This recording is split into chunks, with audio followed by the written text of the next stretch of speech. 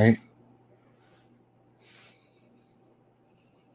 I think we are good. See a few people checked in on Facebook.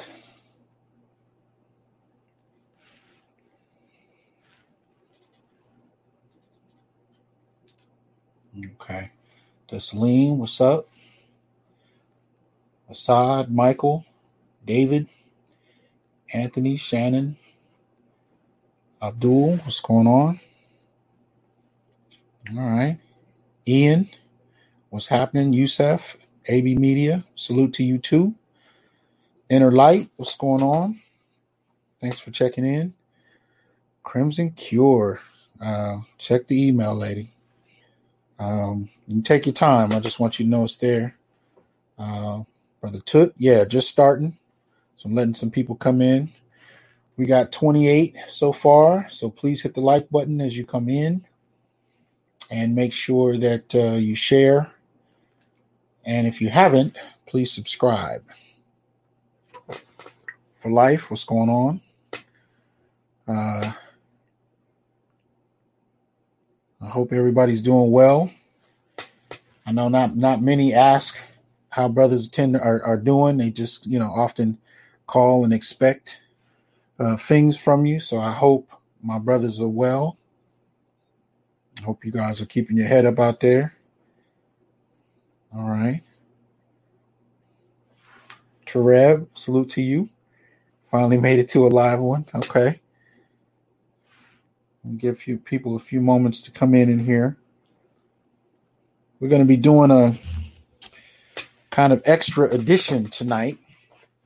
So I'm going to start out with some thoughts and reflections of my own. And then we're going to be joined by the brilliant Crimson Cure, Miss Kendra D. And then I'm going to open it up to a live stream and get some discussion going because I think this issue merits that. So tonight will be a little longer than my usual 1 hour, but I think it'll be well worth it. Okay, so let some people come in. So we're up to about 40. That's right. JBF Stone is here. What's going on? C. Radner, what's happening? Glad to hear y'all are good. Dessalene. Charles and Quentin joined. What's going on, people? Joe Average. So you follow from Inner Light. Yeah. So for those who don't know, just got off of Inner Light Radio. BGS was kind enough to call in. We had a conversation about the veracity of the virus and some discussion about conspiracy theories, concepts, things that we're hearing casually talked about in regard to the virus. And BGS was kind enough to come in and put some accuracy to the discussion, as usual. All right. Youssef shouting out Crimson. Absolutely. She's been on fire lately. Her and Valdez been kicking some incredible material. And I had to post a couple of times, Crimson. I actually transcribed a number of things you said and had to post it in there on social media when I posted your video. Because you were just, man, that was powerful. So let's see. Let me get this in here. So here we go. So please make sure you support the show if you can. All right. Okay. And I just lost my link. Okay. Oh, there we go.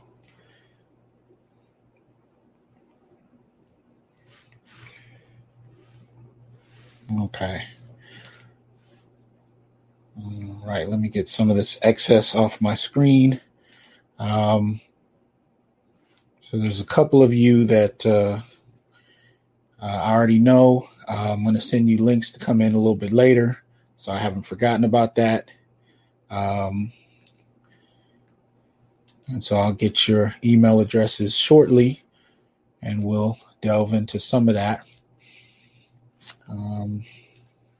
So you guys know I like to start with some current events. I'm not going to delve too deeply into those tonight because I really want to get into this, but I will start with a couple. Let me get my screen shared over here. Where'd it go? Oh, okay, hold on. I see. All right.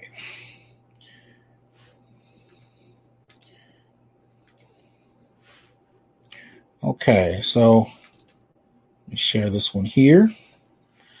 This one I just got just before I started my last show a little minute ago.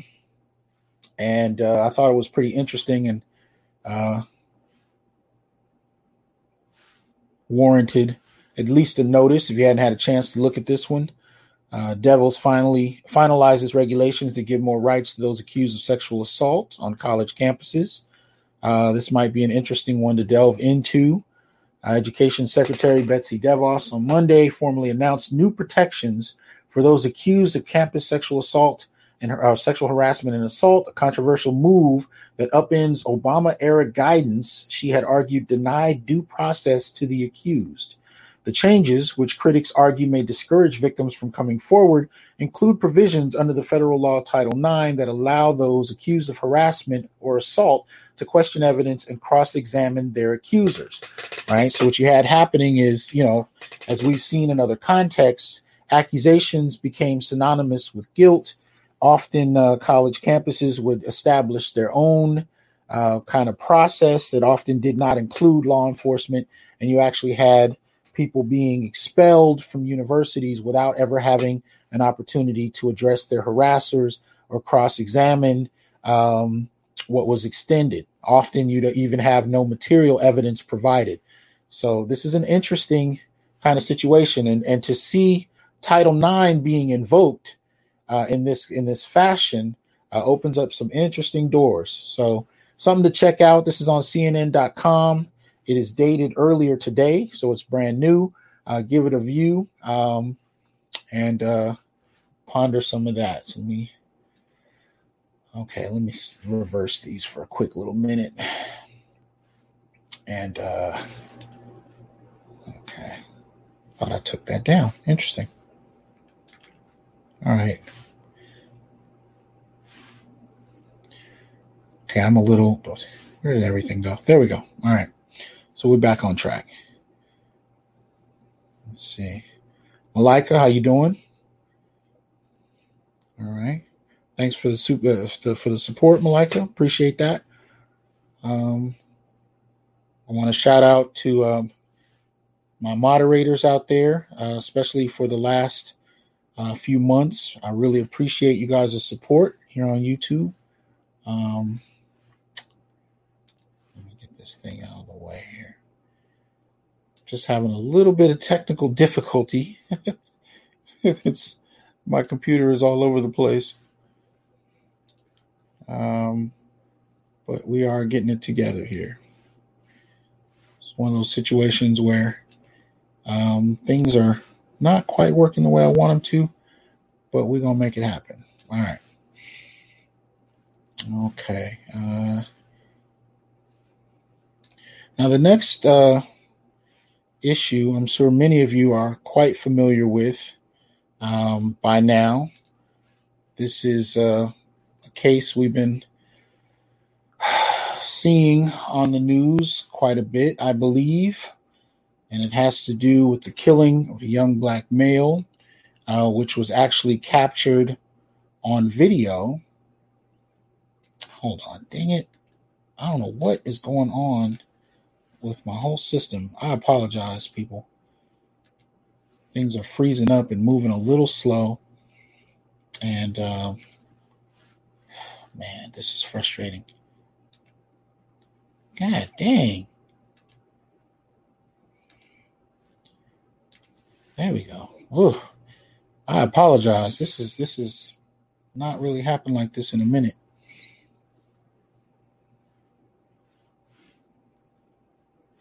All right. Where'd it go?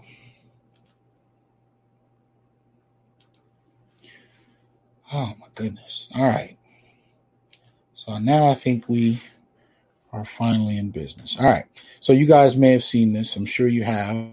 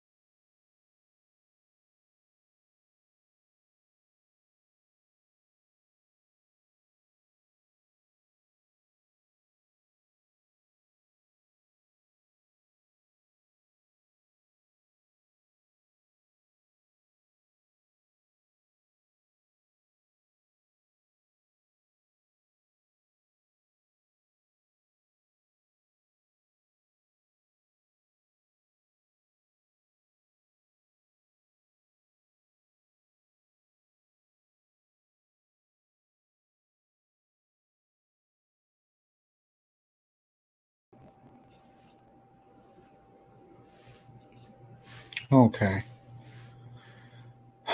Can you guys see me back in here?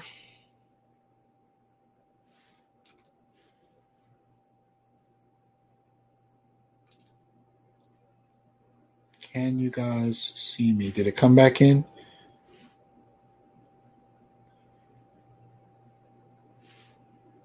Okay, says I'm back in. Yeah, it's been freezing up and then it pushed me out altogether. So I apologize about that. It's been a strange little moment over here, but I am trying to get back on board. So if you can bear with me. All right. Yeah, Google Chrome, yeah, is doing that. And I tried to flip it over to Firefox, but I couldn't quite get into it. So I'm just back in here. Anyway, all right. So I'm sure you guys saw the death of one particular young brother. Right. If you haven't, so I'll introduce you.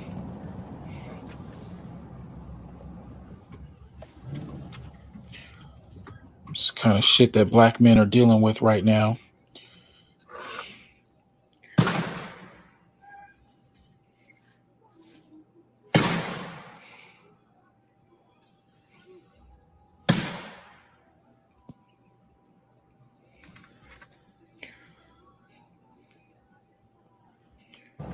And this is the kind of thing, though, this is the death of Ahmaud Arbery. just out jogging and was shot down for no reason, really, other than you had racist white men that saw the need for him to die. So he was killed by two white supremacists, and is denied the justice he's deserved. He was 25 years old, a fit athlete who was jogging Sunday afternoon in Brunswick, Georgia, February 23rd. Two white supremacists saw him, grabbed their guns, got in a truck, chased him down, and as you could see, shot him twice. And he died right where he stood, unarmed. He had not done anything wrong. He hadn't committed any crimes. They just wanted to outright kill him and was able to do so. Right. I show it not for any sensational purposes, but because at the end of the day, Black men tend to know that this is a possibility for us at any point in time. We don't take it lightly. This is the reality of our existence. And I find, in my classes, I often deal with students, sometimes including young Black males themselves, that don't believe that this is still happening, that believe that racism is something of the past, of the 1950s and 60s, maybe the 70s. But again, to many of them who were born after 2000, the 1970s is as much ancient history as the 1870s. But the reality of what we live with continues to exist. It has not abated. It has merely taken other forms in terms of often going underground. But the brazenness of it, the outright injustice of it, the outright brutality of it is still very much present. It ain't gone anywhere, AB Media. Absolutely. It's still very present. And so what we're looking at this point is to push for Ahmaud Arbery, a young Black man who was killed for no reason. And so the attackers were Gregory McMichael, former police officer and retired investigator for the DA's office, and his son Travis. When Gregory saw Ahmaud running in his neighborhood, Satilla Shores, a predominantly white community, he and his son immediately armed themselves with a shotgun and a .357 Magnum, hopped into their pickup truck, and chased him down. Right.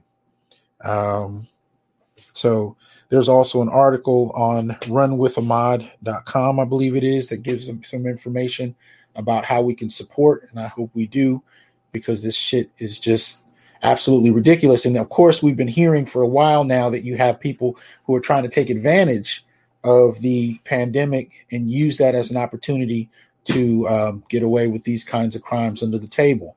And so these are the kind of things that we have to become cognizant of. We don't have the luxury to sit on our laurels as if this isn't happening, right? Exactly, right? So these are the kinds of issues we're grappling with. Exactly, LSN, watching way too much TV, thinking that the racism is over. So these are the kind of things and it's just, I hope we can actually stay cognizant of new reports as they tend to happen. What's up, Grinch? Because they're primed to increase, right? They really are primed to increase in frequency. We've always seen this from both police officers and vigilante murderers. Black men are usually killed at a rate of 200 to 300 per year. Black women usually between 9 and 20, depending on the situation, per year. But Black men have always been prime target, prime big game. Appreciate the support there, E313. Also, shout out to MLR on Cash App. Appreciate that. Right. But we tend to remain big game in the imagination of much of white society. And so that has not abated. And I just want you guys to keep your head on a swivel. If you can secure arms and self-protection as legally as possible, I guess I'm supposed to say, please make sure that you have whatever protection you can afford, whatever protection you can acquire that best suits your situation and does not put you in any more trouble, but in such a manner that you can protect yourself. What's up, Dwayne? What's going on, man? Good to see you in here. So please be on your guard, brothers. But the situation that I was more concerned about, and I think some of you saw me post about it elsewhere, is different situation altogether, right? I mean, I put a post up on Facebook about it because it just really caught my attention, and it moved me. It really did, in terms of what we're dealing with. I'm trying to, here we go. I'll put this article over here. Maybe that'll allow me to pull it up. There we go. So some of you know I've been having some technical issues today, so I apologize. But this is the article here, right? It's the one I posted on Facebook. Security guard, father of 9, shot and killed in Michigan after telling customer to put on face mask. This is the picture of him here. Let's see if not really letting me enlarge that. But this is Calvin Munnerlin, right? He was working security at a Family Dollar store in Michigan, and he tried to ask 2 incoming customers to wear their masks. So according to the story, Monday, Genesee County prosecutor David Layton charged 3 suspects in the murders: Charmel Teague, 45, Larry Edward Teague, 44, and Ramonia Bishop, 23.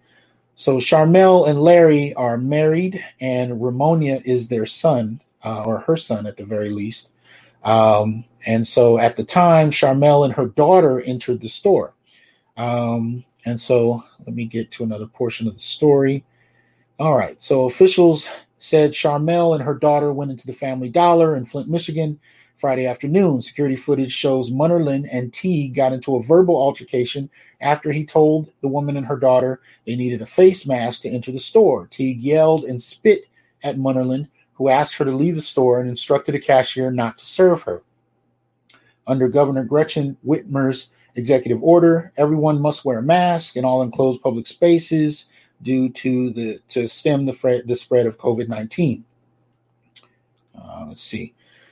So after spitting on him, after the verbal altercation, she and her daughter left the store. Same vehicle they left in returned about 20 minutes later at 2:15 p.m. 2 suspects, Larry Teague and Charmel's husband, and Ramonia Bishop, her son, entered the store. Teague confronted the security guard about disrespecting his wife, and Bishop fatally shot him in the back of the head. The 2 men then left the store. Munnerlin, 43, was transported to Hurley Medical Center, where he was pronounced dead. Also known as Duper, he leaves behind 9 children and his wife. They set up a GoFundMe page for Munnerlin. It was created a couple days ago and raised more than $30,000. They said he was a hardworking father and husband who lost his life while doing his job securing the place of business and asking all customers to wear a mask for our own safety as well as others. All right, so this is the story. Let me see if I can... I know there's a picture of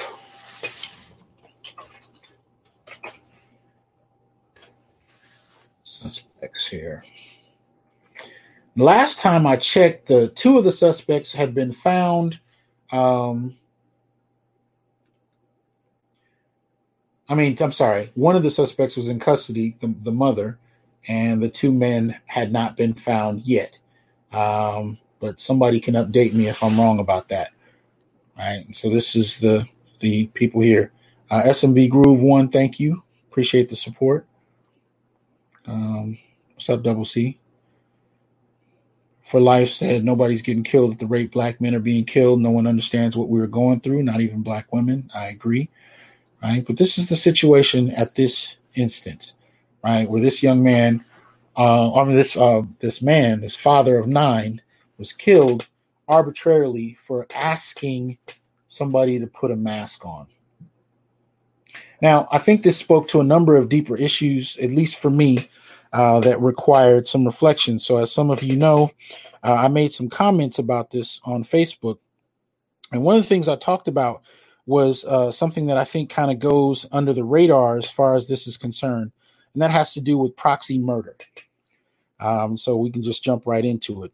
Proxy murder basically has to do with, particularly, especially in regard to intimate partner violence, has to do with the way in which a person can use another person to commit an act of violence, particularly whether it's an assault or, in this case, a homicide, on behalf of the person who initiates that.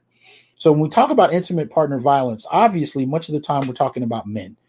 We're talking about men, and much of, especially America's, the West's fixation on intimate partner violence is on what men do to women. And so, much of my work has to do with bringing light to how men actually do suffer from abuse, do suffer from intimate partner violence, despite that we're not socialized to see our own experiences that way. And often others aren't either. Even the women who are committing the acts often don't think they're doing anything wrong. The men themselves. I've had men that I've debated with who have been victims of physical violence by their spouses or intimate partners. And those very men will turn around and tell you that they have not been assaulted or abused. Much of that has to do with how we're socialized to interpret that, right? If you grow up, as women do, with movies and stories and books around their abuse, at the very least, they're trained to acknowledge it for what it is. Men are primarily trained to only see themselves as abusers. They're not generally trained to see themselves as victims. And so much of the time we don't, and we don't often know how to identify it. But another aspect to this dialogue we don't talk about is proxy murder, right? Now, this is something that that I think many of us are familiar with, but we don't really process it in that way. So what you'll have happen is you may have a wife or a girlfriend who will get another person to act on their behalf. Now, psychologist Warren Farrell talks about this, where he describes it in the context of class. And one of the things he points out is that among poorer women, they will often use sex to initiate someone else committing an act of violence on their behalf. Among wealthier women, they'll actually use money to pay somebody to do so. Now, if somebody is caught having committed an act of violence against another man, the woman is generally not a part of the narrative, meaning that if he's caught, it's still recorded as an act of violence from one person to another. It's not generally recorded as a proxy murder or a proxy assassination, right? And so this is kind of one of the things that we have to look out for. So that means that there are plenty of undocumented cases that are actually a result of proxy murder that tend to get swept under the rug or go under the radar, right? And it's hard to classify that because, again, if someone's caught at all, it's one man committing an act of aggression against another, whether it's just an assault or whether it results in a homicide. So proxy murder can be a difficult one to classify, and it can be even more difficult to frame in the context of research. There's a lot of, it's hard to accumulate data on just how many proxy murders there can be every year if nobody's caught, particularly the person who initiated this. And so in this instance, this woman claims that she was disrespected. She goes home. She tells her husband and her son. They come back and initiate violence and to the point of death to this security guard. Now, that in and of itself is exactly textbook proxy murder in that regard. By going, and we've seen this. I mean, I've seen it even since, K through 12. I think one of the most common things you heard if a girl got angry with a guy in school was, I'm going to go get my brother or my brothers or my cousins or something. And in many ways, we see that for what it is, but we don't often classify it as, some type of proxy assault. But that's precisely what it is. And so when you put that in the context of, violence between intimate couples, or even in this context, the use of family against outside strangers, that's what you're dealing with. Now, it's one thing if you've actually been assaulted and this is something that is beyond your immediate capability to deal with, and you go get family to help you. That's one thing. It's a whole nother thing when you're abusing that type of support to exact vengeance on anybody that you are whimsically upset about or upset with. That's a whole nother thing. And that's precisely what we have here. There's no record that I found that he laid his hands on her, that he did anything extreme, not even that he spit back at her. right? But he had to die. So at some point, we have to learn how to have conversations about the nature by which this violence takes place, and who and when people can be held accountable for these kinds of crimes, But also, I think it also speaks to the ways in which in the Black community, our family structures are designed.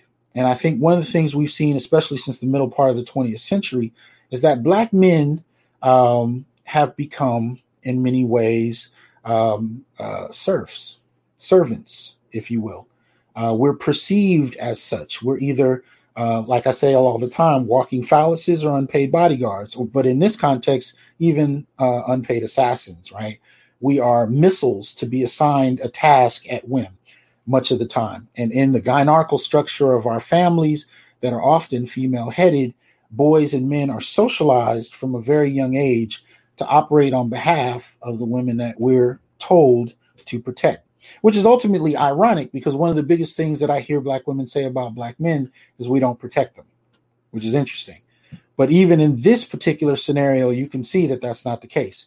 The father, or the husband, I should say, in this dynamic, without a doubt, perceives himself as protecting his wife because that's how it was presented to him. She was disrespected and in need of some type of protection, in response. That was the nature by which he was introduced to the situation, and his response was in that line, and that included the son.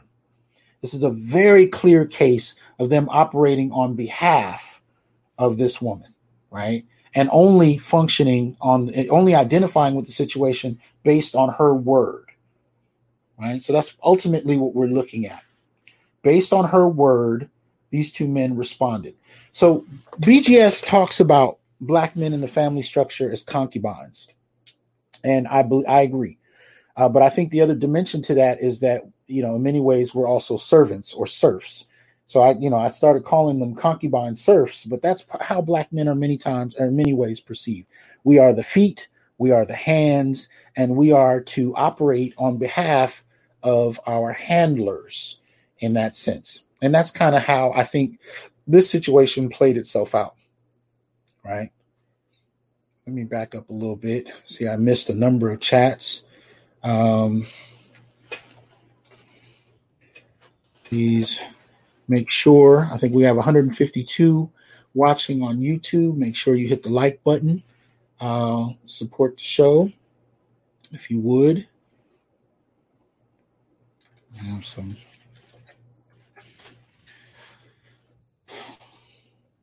Let me back up a little. Let's see. All right. Okay, so we got James Strickland making a very interesting statement. When I ran a nightclub, the most violent situations involved men fighting based on women's initiation or by women's proxy. Absolutely. Right, we got Carl in here, and he says, my ex would threaten to send her brother after me. Right, this kind of thing is actually quite common, right? Absolutely. And this is an interesting one, too, that maybe we'll get into in the chat. For Life says, keep in mind, actor Merlin Santana was murdered over a lie from a woman, right? We can explore that in a little bit as well. Absolutely. Arta Forte, good to see you. Okay. A couple people in here.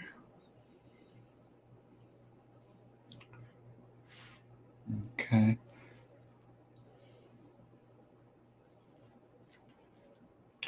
All right. I hope it's not freezing up again. Come on.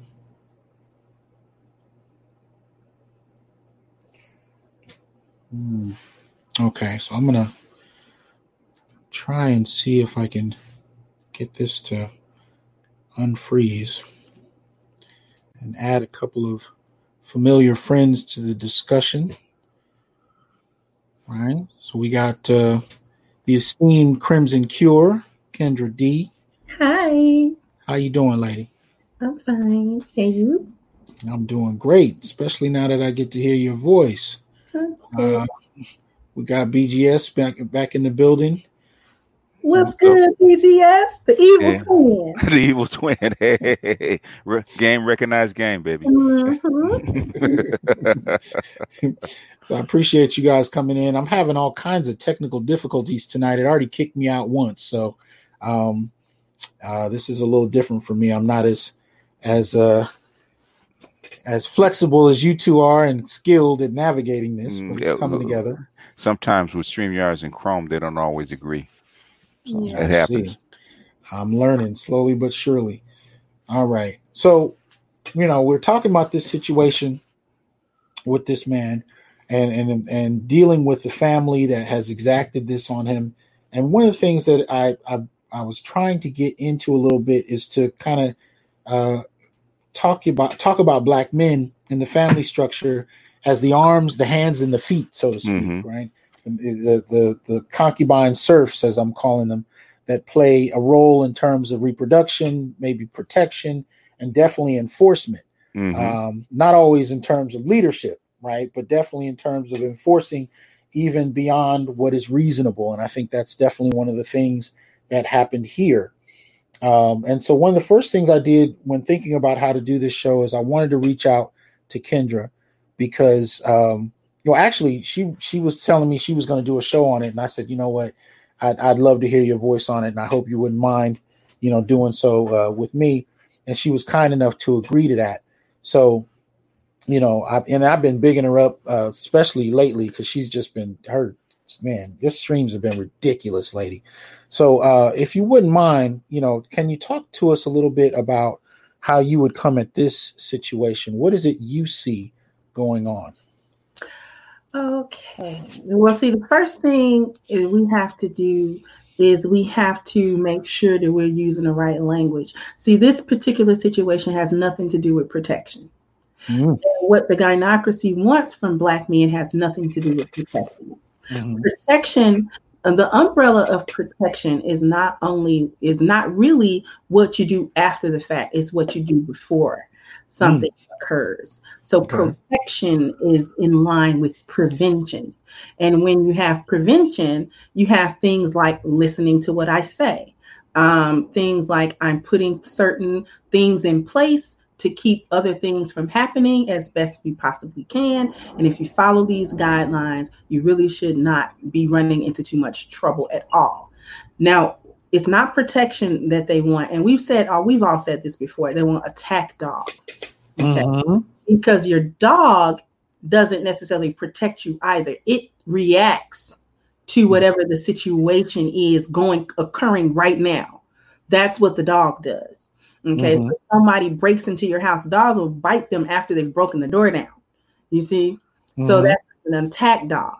And this is what the Gynarchy wants from Black men, an attack dog. Literally something that they can say, sick 'em boy, and you will go without question, without trying to ascertain whether or not the situation warrants you to be going out doing anything to anybody.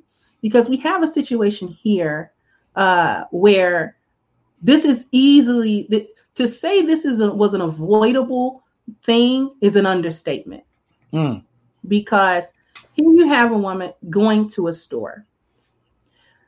She's being confronted with a rule that she knows is instated nationwide. She's not stupid, hopefully. Well, let me take that back.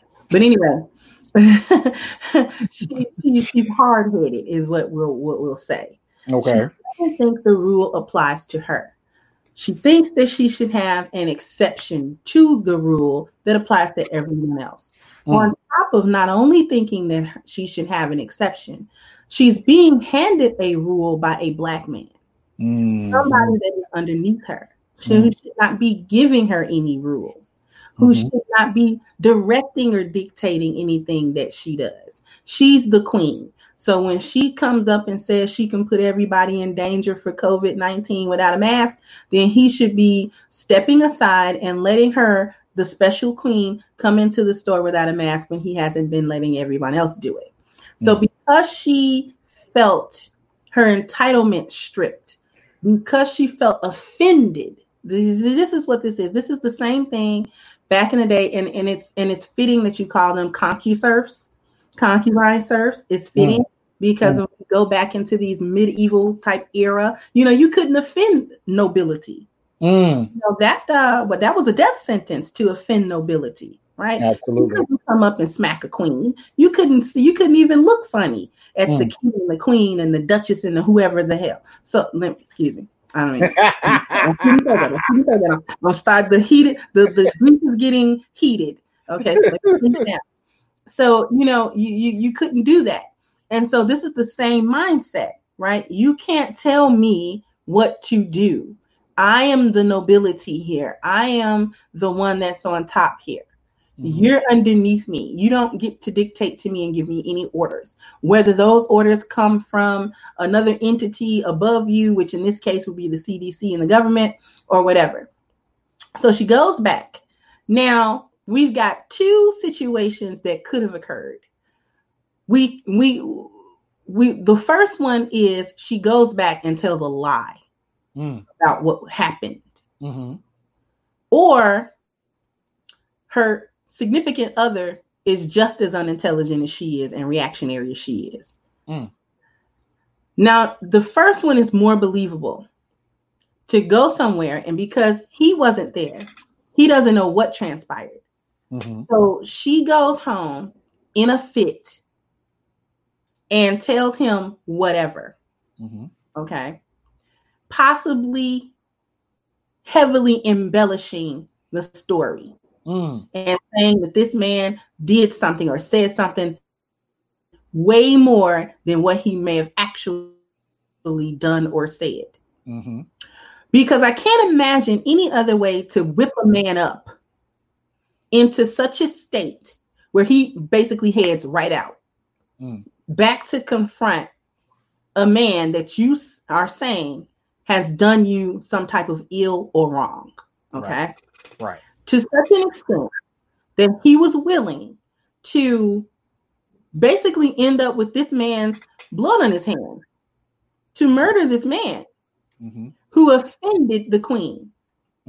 Okay, because remember, offending nobility is a death sentence. So this is what actually transpired. And a lot of people won't see it that way, but that's exactly what happened. And it's a perfect example, although an unfortunate example, of what a lot of times happens in these situations where these females go and say, this happened to me. This person did that. This person said that to me. This person, whatever, and then whip your significant other up, your husband, your boyfriend, your brother, your father, whoever it is around you, whatever man it is around you that you think that should be your attack dog. You go whip him into a frenzy where he goes and acts. And I'm going to say this and I'm going to be quiet because I'm really interested in what BGS has to say also. And this speaks to not only not knowing how men process information, but not caring how they process information. Because you can't, as a woman, tell a man someone did something to you unless you want something done to that man.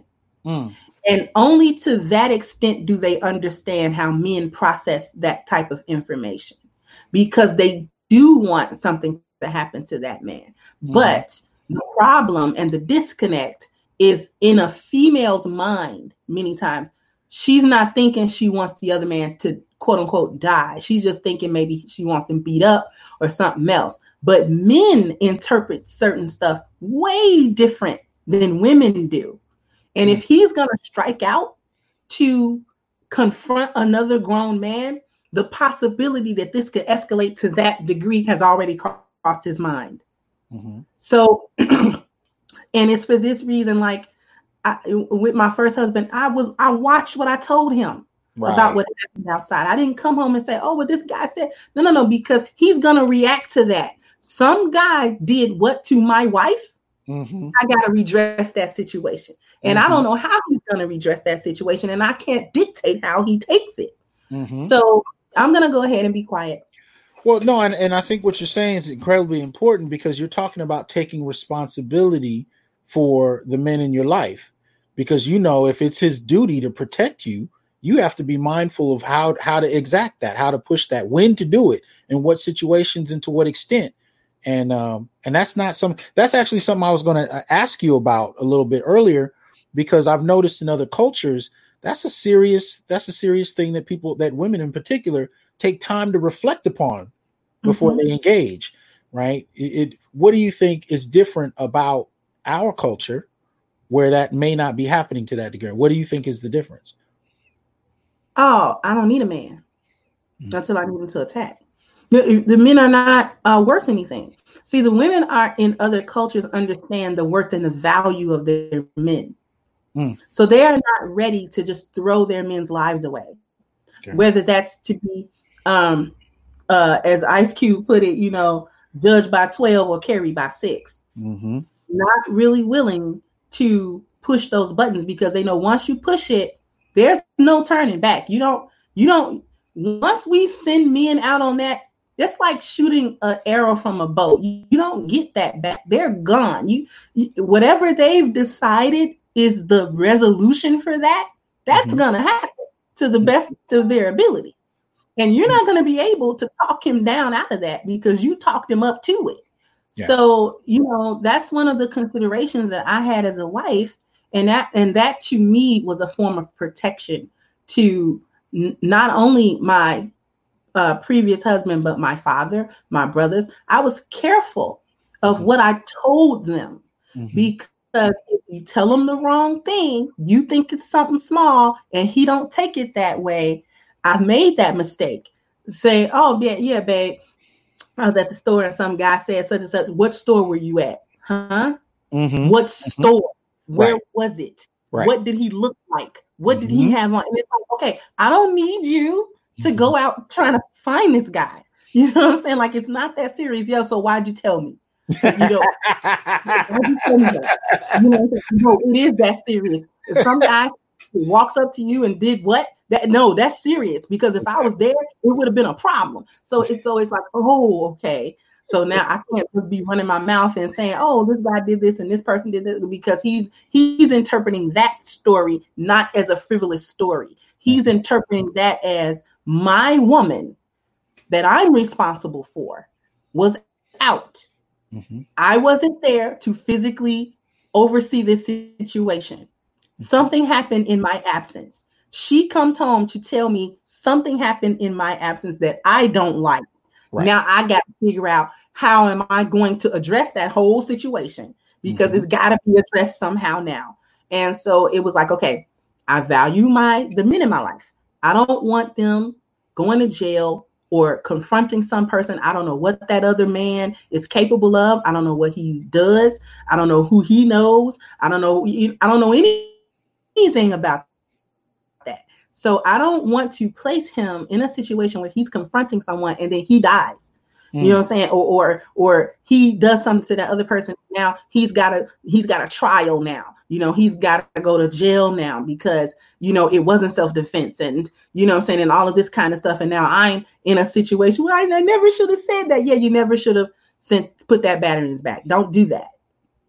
But in that, and I want to get BGS in here in a quick second. I want to say, it just reminded me, the power of that reminded me of what happened with Maya Angelou when she was young.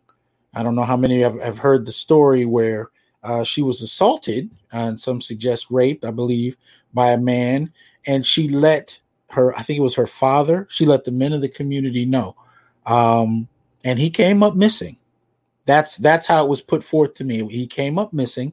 And when she found out that he did, the power of her words shocked her to such a degree that she stopped speaking for a good portion of time. Because the way she processed that as a young girl was that her word cost somebody their lives.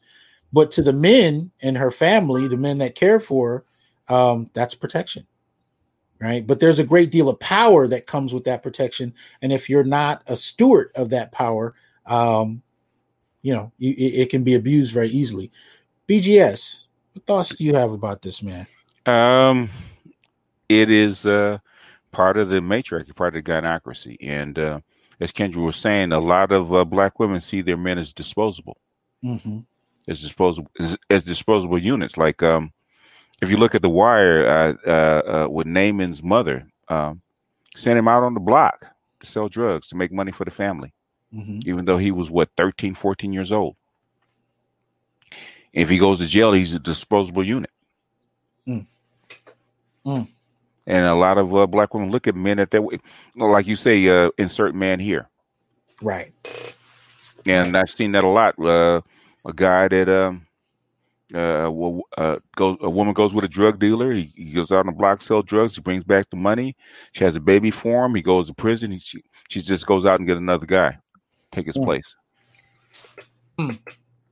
And just to provide some clarity, when I talked about insert man here, I was talking about in the 1990s on the dating scene when I would meet women, and it was like they didn't know my name, they didn't know what I did. It was just a matter of they had their lives a certain way, and they just needed a man to play a very distinct role. And we were almost interchangeable in the way that I would hear multiple women describing what they wanted from men. But you're absolutely right, because when we start to add on to that and we start having experiences where I'm reflecting on family, when I'm reflecting on all kinds of different situations, I noticed it was the same idea that men were disposable and interchangeable. So as we talk about, for example, the increased number of single parent households, it's not surprising to think of us moving to damn near 100% single parent households, because we've been moving like that in avalanche fashion for decades, to the degree where men are just, interchangeable stepfathers and semen donators. You know what I mean? Yeah. If you think about it, there's no way that you could have this many 1/6 of your men in prison or jail, 1/3 of your men have records without the acquiescence of the females. It's impossible. And if you think about it, most guys selling drugs or someplace else like that, they don't have a name on the deed. They don't have a name on the rental agreement. They live with some woman, and they're actually helping some woman's household by going out there and selling drugs and stuff like that. For the vast majority of the guys out there, corner boys, they live in their mother's house or their aunt's house or their grandmother's house, and they fully well know that what these little boys or these young men are doing. But I also hear black men talk about it, even in terms of things like marriage, and you and I have talked about this, BGS, in terms of going from being your mother's son to being a woman's husband. Yes. And watching how both mothers and new wives will talk about the men, the husband, the son, almost like a transference of property. Yes. You know what I mean? Yes. And I can say I even saw this in my own family. There would be points where my mother would call my wife and say, "How is he acting? How is he doing?" She wouldn't call and ask me, "How does it feel to be married?" or "What's going on in married life for you?" She would call my wife. How is he behaving? How is he behaving? Right. This is the kind of behavior of handlers, of managers.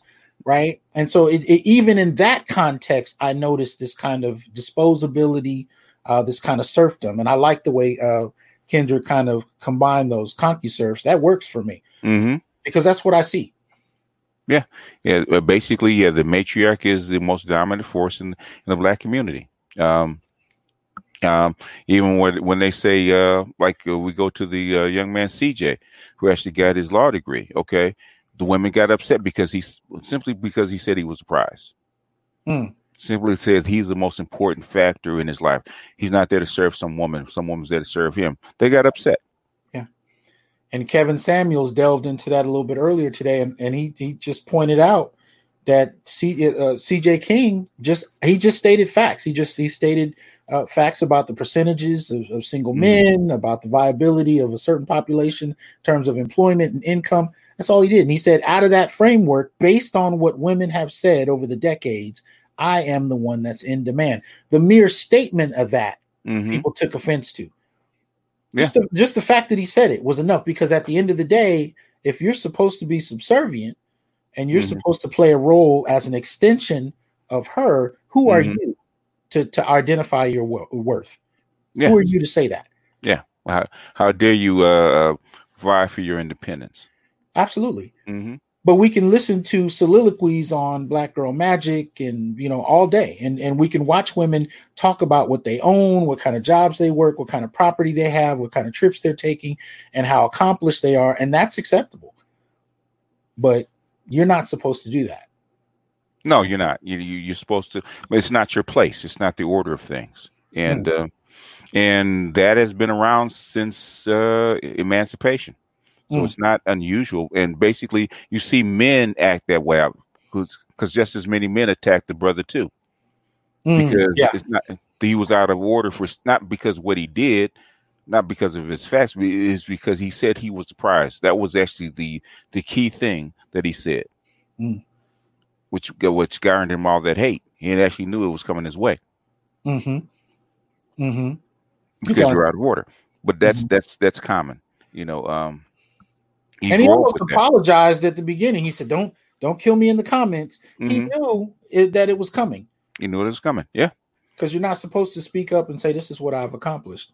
And I rather wish he did it and just didn't care about the backlash altogether. Don't apologize for it. Don't qualify it. Look, this is what I've achieved. Yeah, I mean, he anticipated it because he's seen it before. Yeah. And it carries through from him at the top all the way down to this brother at the bottom, actually going out and actually enacting vengeance because his handler told him to do it. Yeah. But what also can come with that is a kind of dismissal of that reality. I mean, look, I think how old is CJ? I think CJ was 24 or something like that. CJ King. Yeah, something like 20. I think he was under. I think like 25. He's under 30. He's under 30 though, right? Mm-hmm. Yeah. So I would say by the time I was 21, I had 3 degrees, including a master's. And I had become a professor at 21. And one of the things I noticed, again, going back to the dating scene, so it's been a while. I'm talking about the 1990s, but even at that time, one of the things I noticed is you couldn't really talk about your accolades and be received well. But then the other question was the goalposts would keep getting moved in terms of being able to state your value as a man. The goalposts will get moved. So when you say, well, I have a master's, I have a doctorate, then the question became, well, where did you get it from? What field are you in? How much are you getting paid? As opposed to, I've accomplished these things. Does this not now make me desirable? If I'm over 6 feet, I've got a professional degree, I make X amount of money, and I noticed the goalposts would get moved. I've had women tell me you don't make enough, but I make twice as much as she does, but it's not enough. I've doubled the number of degrees she has, but it's not enough. And there's an almost indignant frustration with the fact that I can point those things out. In other words, her inherent worth is worth more than whatever you can produce. Absolutely. Absolutely. And it doesn't really matter what you achieve. You're lucky to be in the situation with her. That's that's the kind of discussion that I hear. And so it kind of brings us to this point where we know this is happening, but few of us want to say it out loud because we know the backlash. And I think CJ King is a perfect example of that kind of backlash. Even this situation with Munnerlyn, who was killed at this dollar store. One of the very first people that shared the article from my page after she read my commentary. So in my commentary, I'm saying that even this situation debunks the notion that Black men don't protect Black women, even if it's unjust, right? That proxy violence occurs, even though we don't have very much data about it. I'm saying all of these things about it. One of the first, feminists to repost it from my page, she said, well, you're going to see some men who are going to try and make this a gender thing, but that's not important. And I thought about that. I said, wow. In any other situation where a woman is violated by men, they have no problem talking about the violation and victimization of women, nor should they. But why is it a problem when men actually start to point out that they themselves can be victims, especially in a context that most of us don't know how to talk about, proxy violence? But we've all seen it since childhood. I mean, this is no different than the little girl on the playground saying, I'm going to get my brother to beat you up. To beat you up. Yeah. I think all Black men have heard that a brother, a boyfriend, a father, uncle, to actually come and get you because you displease them in some way. My own my baby's mother tried to get her father to actually come threaten me because we got into an argument. She threatened me with her father. Right. And you're not often going to be privy to what she tells her father. But no, I'm sorry, Kendra, go ahead. No. I was just chiming in and said, see an attack dog. And that's what you're supposed to be. That's what the men in her life are supposed to be, because you aren't really people. You're not human beings. You're just here to serve. This is why we say, and you all are aware of this, this is why we say they're the other side of the white supremacy coin. Because this is basically a Jim Crow type of situation where you're not necessarily slaves, but you might as well be, because we're going to treat you like that anyway. You got your so-called freedom papers, but we get to tear them up when we want to. And this is why, they don't like spaces like these and conversations like these, because what happens is we're creating an environment where their approval doesn't mean anything. And this is what they've been banking on. Oh, well, what school did you go to? And then you get to running off your accolades in an attempt to appease and get her approval and get her sign off, as if her sign off means anything to anything. You're the one who, went to school and put those hours in and did those exams and got frustrated and came back to it and spent those nights up all night, when you could have been partying, but you were responsible, so you studied instead, and all of these sorts of things. You went through all of that. And so you didn't go through that to get somewhere where some chick that can't spell, certain words and get confused at words with more than 3 syllables to try to downplay what you have and what you've done. And so, but our men have been trained to seek her approval at every level. His manhood is completely wrapped up in whether or not she thinks it's good enough. And see, the trick bag is that it never is. And this is what I was saying on the other day on the Black Brain Trust channel, because they had a lady on there who was talking all that jazz, about Mr. CJ King and this and that. And I was like, listen, he basically did a Naymalt argument, not all men. He basically did that. He basically said, okay, I don't fit in any of those derogatory negative boxes. I have actually gone ahead and checked every box that you said I had to check as a man to be viable as a man. Okay, so now that I've checked that, what about me? And the Gynarchy gave him a resounding flipping of the bird by telling him, it doesn't matter what you did, you're still crap, because you had the audacity to say it. And the reason why they're in their feelings about that is because he now is in a position to present standards, and they're not going to be able to live up to any of them.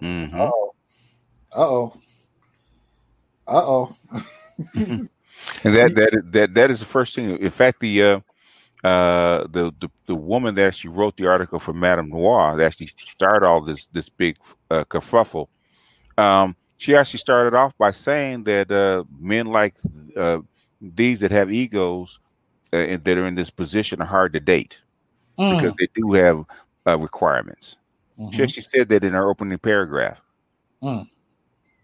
Because they have requirements. Because they have requirements. Because they think highly of themselves.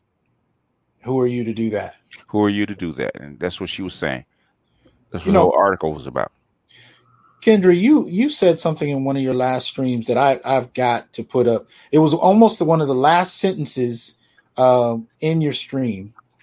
And let me see. I'm trying to. Oh, I guess I stopped it. Let me share the screen again. I had to put it up because it was just ridiculous. Okay, so I don't know if you can see that. Oh man, why does it disappear? Is that just, I don't know what I did. If you hit unshare, then I'll do it. But I didn't think I did, but okay. But for those who can't see it, you said the other reason why these conversations, and you were talking about with black men and women, don't go anywhere, and probably the most important of the reasons is you're programmed not to listen to black men. Mm-hmm. We as a group of women are programmed not to hear them. We're programmed to understand that black men don't have anything worthy to say. They don't know that what they're talking about. All that information is false, made up. And because of that, there is no reason to listen to them. That's actually part of the programming. Yes, I actually stood up and saluted when you said that. Because I realized in the moment I heard you say it, outside of a couple of rare people, I've really never seen that kind of straightforward honesty in that fashion. And to me, it still speaks to what we're talking about here, but it was just really straightforward. And I can't say that I've met a black woman, especially in person, that I knew say that. I may have seen it in a book that somebody, may have written, but that was about it. I'd never known anyone who'd said that directly. You blew me out of my chair, sis. I think I blew a couple of people. First of all, I'm honored and thank you for posting that. Because I actually wanted to go in that route for the whole live stream, but then you know how the twin mind works. It one wants to say this one and the other wants to say that, and at the end, it was actually LaShawn that said something in the chat that made me say, "Oh yeah," about, and it was like, "Oh yeah, the programming part. Yeah, forgot about that part. Yeah," and we are programmed to. Not listen to you guys. You guys don't have anything worthy to say. And we don't care what level you've reached. We can go to a medical doctor, and if the doctor is a black guy, we'll feel like he's not a good doctor. He doesn't know as much as maybe the Indian guy or the Asian guy or what have you. And it's not just the women who are programmed like that. See, I was talking about that before. We're all programmed with it. Yes. Now it plays out in different ways, but I mean, we all programmed with it because it wasn't just women who were attacking CJ. Right. There were women, there were men who were like, and in the example that I showed in the other live stream where the other guy was saying, I want to be more than just a provider. I want to be regarded as a person. You had a whole lot of guys. Oh, he's weak. Even somebody showed up in my chat talking that crazy stuff, and I'm like, okay, and that's actually what made me go on a rant, because it was like, okay, no, we're not going to do that in this space. We are not going to make men ashamed to say he doesn't want to be a utility and wants to be a person. We're not going to say that that's weak, because we don't call women weak when they say, oh, I don't want to be just a sex object to a man. I want him to love me for me. We don't shame them for that. And this will be the same chick with an OnlyFans. Talk about she doesn't want her man objectifying her or what have you. Right.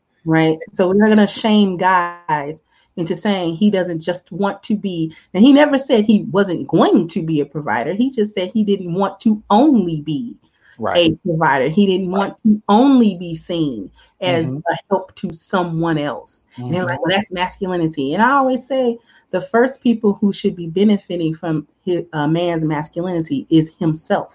First. Wow. Yeah. Wow. That's why the hashtag Get the Bag theme that was circulated on social media over the last year or so was so offensive to a lot of black men, especially upwardly mobile black men. They're seen as a bag, as a cash cow, rather than a man. And what we're talking about is objectification. The problem is that we've been told, especially in these university classes, that objectification that happens on gendered grounds can only happen to women. And so objectification becomes synonymous with sexism. It becomes synonymous with seeing women as just a sexual utility. But we don't often have the language to actually look at the ways that men have been objectified for centuries. I mean, it's not new. Yeah, well, it's not a new dynamic. Well, black men have been seen as a sexual utility for 200 years. Absolutely. Absolutely. You But know, we ourselves don't know how to talk about that in many instances. we because we take pride in it. It's part of Yes. our identity. Yes. In fact, we shame each other for not being a sex object to women. Mm. You know, here in the manosphere, we shame each other. Mm-hmm. Okay, you can't get women. Women are not attracted to you. You can't sleep with 1,000 women. Okay, you're not a sex object, so you get shamed for it. Mm-hmm. Mm-hmm. And we compete with each other in some instances to see who can be the best object. Yeah, best object, best utility, who can be the best provider, best protector, you know, best gamesman, best sex object, all in reference to women. Absolutely. Absolutely. And I think it's gotten so common, it's especially from birth. If this is how you're socialized, at your mother's teat, you know what I mean? And I go back to the two men that came to assault and kill this security guard. Because I had somebody come into the comments and say, well, it's not that serious. It's really not her fault. It's just these men were stupid and one of them was dumb enough to pull the trigger. Well, I'm not suggesting that he's not a problem. What I'm saying is, when you've been socialized, not only in terms of your mother, but also in terms of the extended family, when you've been socialized to be a tool, in that fashion, in that gendered fashion, where you are an attack dog, as Kendra put it. When your mother comes home, your wife comes home and says, this guy's, disrespected me, it's a whole different level of response. And for some reason, we can talk about people who've been socialized or trained, or sometimes we might even say brainwashed over decades. We can talk about that when it comes to other groups. But if you're a son or a father or a husband, well, now we can't talk about that. Yeah. And I watch people go through all kinds of mental gymnastics to excuse her part of the dynamic, which is already standard. Because in these kind of scenarios, women don't often go to jail. And even if they are punished by the law, we already have documented data that suggests that they receive 60% less sentences for committing the same crimes as men. And in this instance, she didn't pull the trigger. She initiated the dialogue or initiated the situation. So if she does any jail time, it's likely not going to be on the same scale. I mean, hell, I talked about in the last show the instance where the woman shot her man in the face and she was out on bail. A week later? She was out on bail. He was still in the hospital. Yeah. You know what I mean? A few days later, she was out on bail. Because we don't process these kind of things in that way. We do not deal with female acts of evil well. We don't deal with female violence well. We categorize it as something other than what it is. And men are socialized from birth to act out in certain ways and not reflect upon it. And we've been taught to think it's okay. Yeah. And women cash in on black men's deaths all the time, whether it's by the hands of the police, hands an assistant by you going to getting killed for selling drugs or doing any other kind of thing. Women cash in all the time. Especially black women, they cash in all the time. I can't tell you the number of times that I've had girlfriends wanting me to go out and sell drugs. Wow. Encouraged. Wow. I noticed it also a few years ago with when it was popular in the news for young black males to be killed.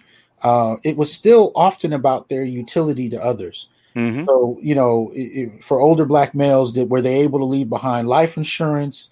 For the younger ones, was their death able to create enough social equity to help them, start nonprofits or even get into politics? You started to see the utility of black male death, very clear cut.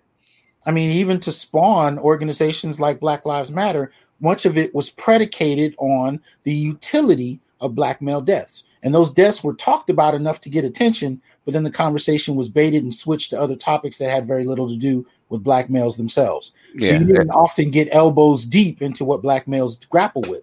Yeah, I played a video of a young lady I think she was on Instagram, and she was actually hosting a call-in show for dating tips.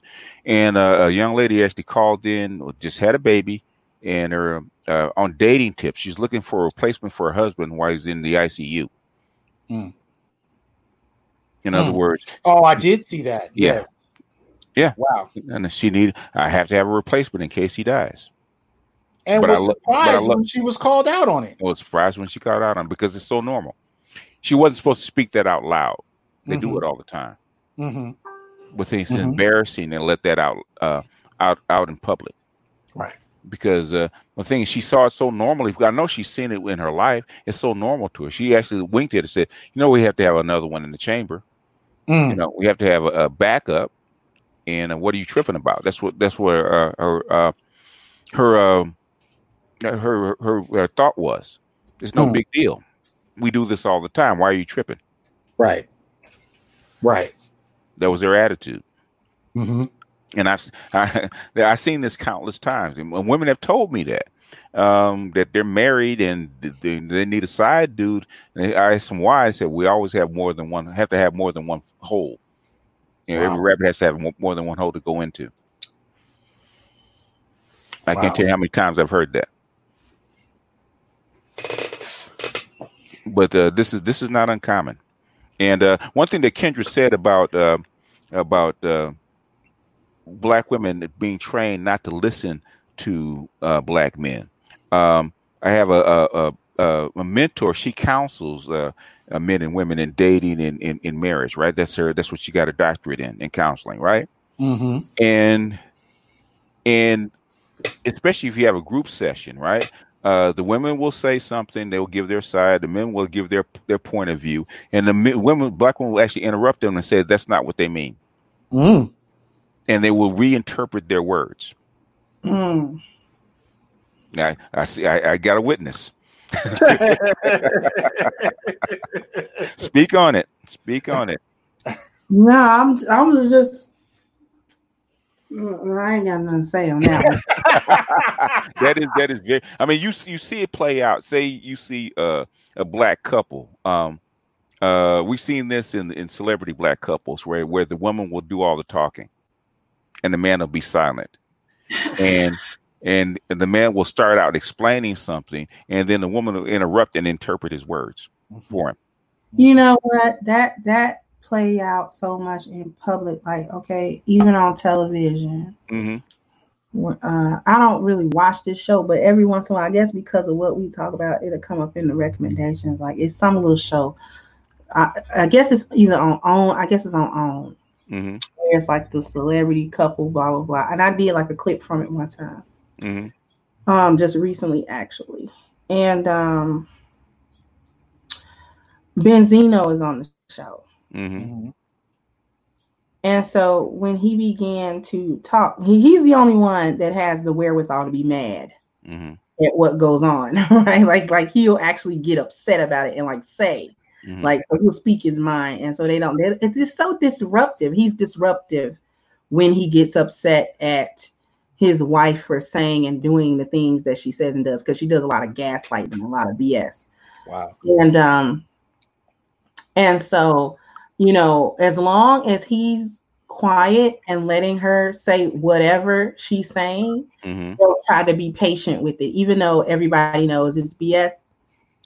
And the moment that he starts speaking up and said, well, no, it's not like that. It's more like this. And well, we're going to let her finish. And, I think what he means to say, no.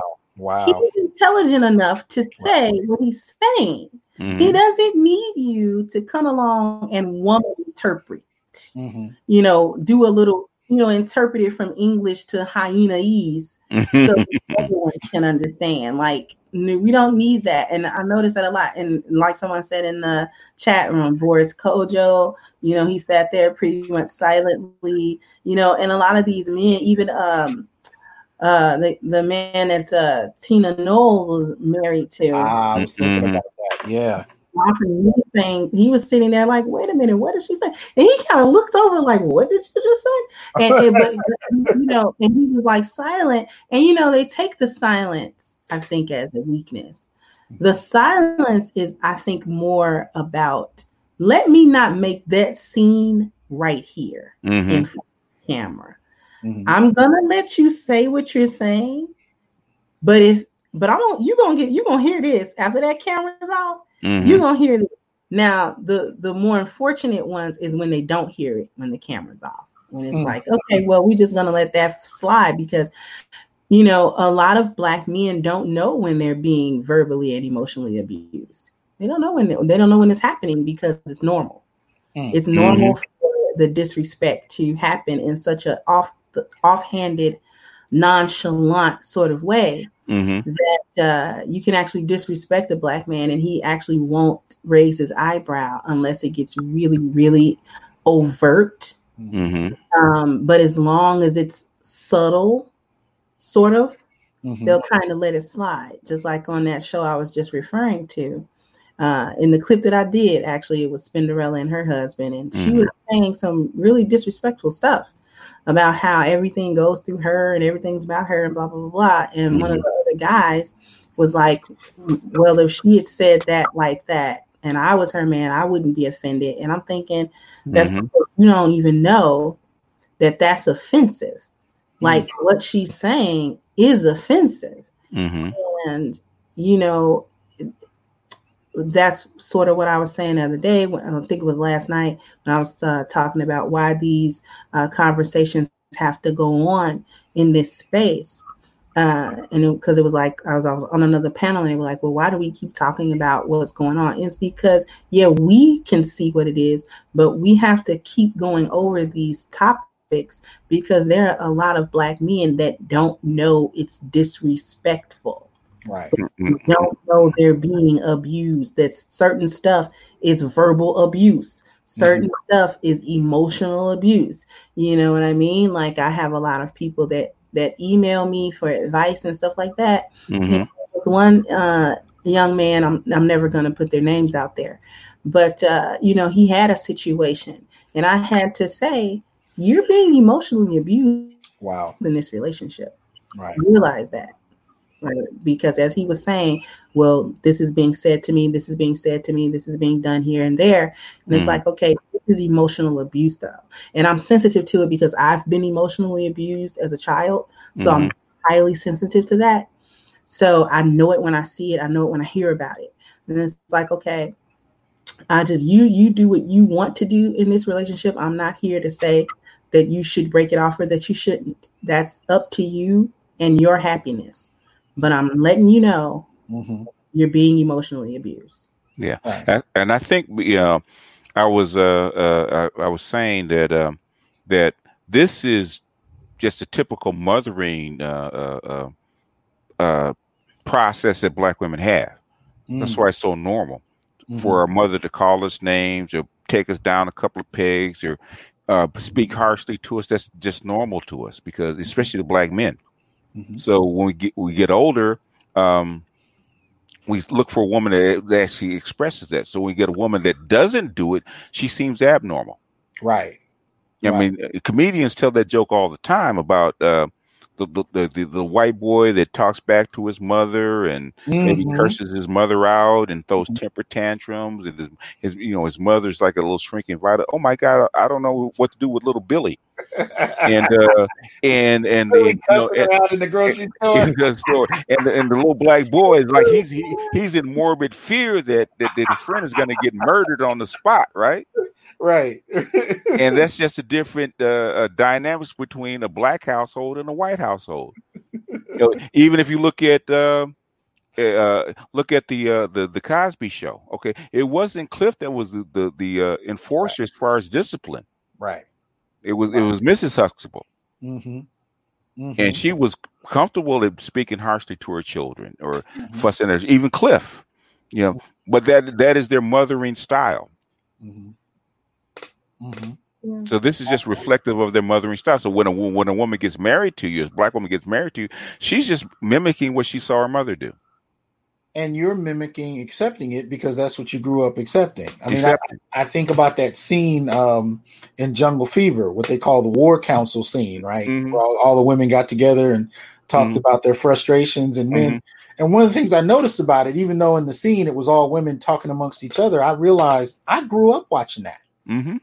As a little boy and, at home, you grow up seeing it. You're the kid sitting in the room or walking back and forth, getting a glass, or like you grow up around that.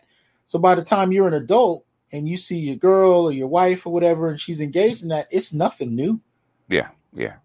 Raising my children, basically, it was me against the matriarchy, right? Because I had directed. I find a direction for my children to go, whether it's school, whether it's work, or something like that. And then they would just cut me out. Okay, the women would get together and they'd huddle up and they'd figure out what to do with the child. And what you just said was null and void. Mm-hmm. And this was a constant pushback between me and the children until something went wrong.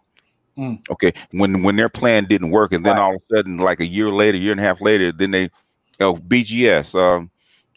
Remember that plan you told us about 2 years ago that we ignored? Yeah, we're going to need that right now. Mm-hmm. So now we need you to come in and clean up this mess that we just made. Mm-hmm. A lot of I'm sorry. Go ahead, Kendra. No. Go ahead. Well, a lot of the young men that I've worked with who've gotten a little bit older, they've graduated and we've stayed in contact. They'll call and tell me stories about sisters with sons, cousins with sons, and the role they wanted to play in those sisters' sons' lives, their nephews or little cousins' lives, the male cousin, the roles they wanted to play, they were often not allowed to at 5, 6, 7, 8 years old. Now, he's 15, 16, 17, in and out of trouble, and now the phone call is made. Okay, remember what you wanted to do a decade ago with him? Can you come do it now? Can you come fix this now? Right? I even had a colleague that ran a rite of passage organization where he worked with boys in Southern California for years and trying to get. And the biggest problem he said he had was mothers who would bring in their sons and say, "We need, he's just too far gone. Need you to fix him." And then when he would try to work with them, as soon as the boys would get uncomfortable and complain to the mothers, the mothers would come back and say, "Well, you're being too harsh, or you need to do it this way, or take him out of the program altogether." And he'd be looking at this like, you've already brought him in a situation where he's had too much of what you're giving him. And when I'm trying to help, you're going to dictate to me how to help a little boy. And then if he doesn't like it, then you're going to take him out. And he would keep in contact and find out what would happen with the boys that were pulled out. And much of the time, it's pretty much what you would expect. They got in and out of trouble, dropped out of school, you name it, right? But the dynamic of allowing men to participate on their own terms was not even a consideration. Happens all the time. Go ahead, Kendra. Oh, no, please. No, go ahead. No, you were going to say something. Go ahead. No, I was just going to say I experienced that when I was raising my son, brother. I would, once he started to come live with us, he was like about 12. And so, of course, my late husband was there. So I was like, all yours. You know what I'm saying? Like, he's all yours. I'm going to be very hands off because he has to know about masculinity and he has to know about being a man. And so I would always, they were like glue to each other. And anytime I was going somewhere, he was always going somewhere where there was a bunch of men, and doing whatever the men did, what I'm saying, wherever. And so my mother would be like, "Well, where's he?" Talking about my son. And they'd be like, "Well, he's with my husband." "Well, they're always over here. And what's going on with them? And, he told me that it was a situation, blah, blah, blah." And I'm like, he's fine. He's fine. I don't need you to oversee. You're not in a position to raise him. So I don't need your input. Your input is not necessary.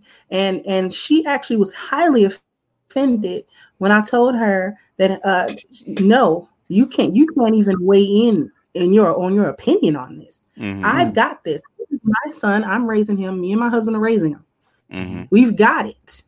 And he is going to be in male spaces with men, learning about masculinity, because you almost ruined them because it was just her, and like at one point it was just her and me and my sister and him. So there's too many females. And then after I left, it was her and my sister and him. Again, too many females. And she always kept up mess with my dad. So she never wanted him to go with my dad and do stuff. And so he was kind of a shy boy. He kind of had, he didn't really know about his masculine energy. And then once I got him, I'm like, no, we got to get you out of that. Mm-hmm. We got to get you out of that energy. I'm going to put you with my husband and y'all go and do whatever the heck men do. And he would take him out of town, and she had like a problem with that. Oh, they're going out of town and it's just him and you didn't go with him. And she would address me as if I was supposed to be the authority over it. Yeah. Right. And what I had to let her know is that unlike your failed household, where you were somehow in charge of it and it failed, my household doesn't do that. My husband is the authority here, not me. And so if he says he's going to go out of town and he's taking that boy with him, he's taking that boy with him. I'm not going to be able to stop that. And I don't want to stop it because he's not going to do anything. He's not going to allow anything to happen to him. They're not going to be hurt. They're not going to be, nothing's going to happen. He's going to come back like he always does, and they're going to have fun, and he's going to enjoy the fact that he was able to go somewhere and learn how to be a man and be a man. And without some woman somewhere hovering and trying to, but don't let him do that. Well, don't let him do that. And, because he was a severe asthmatic. And she's like, well, he's got asthma. I'm like, no, that's no reason to baby him. He's getting into being a man.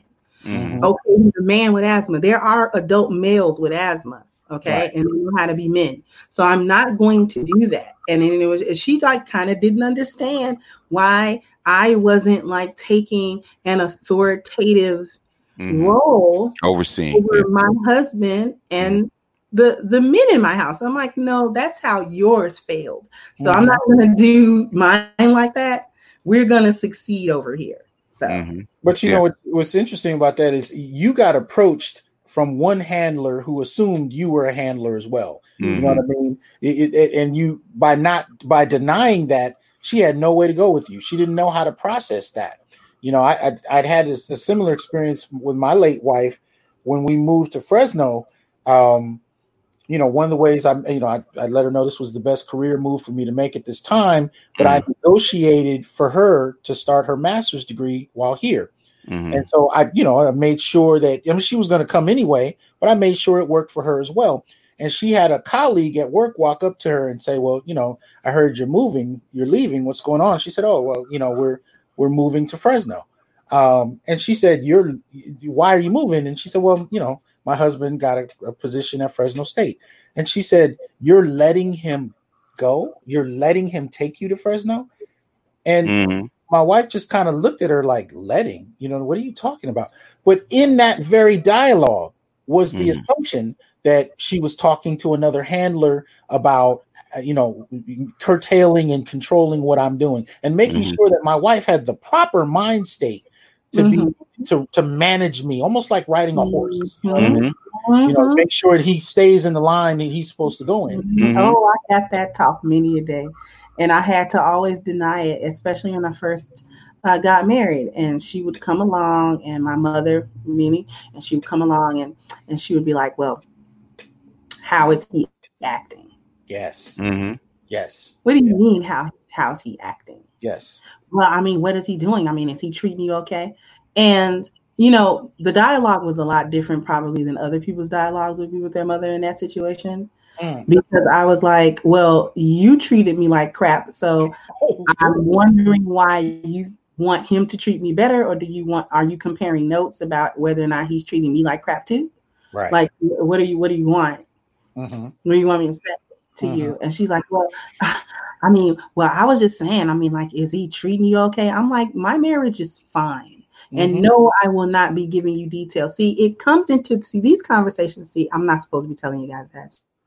I need you to lean in to you what these conversations truly entail. So you guys hear the surface. What's really said is that she was like, well, he has to be, if he does anything, you can call your dad. Wow. And I'm like, I don't need that. I don't need your input to this.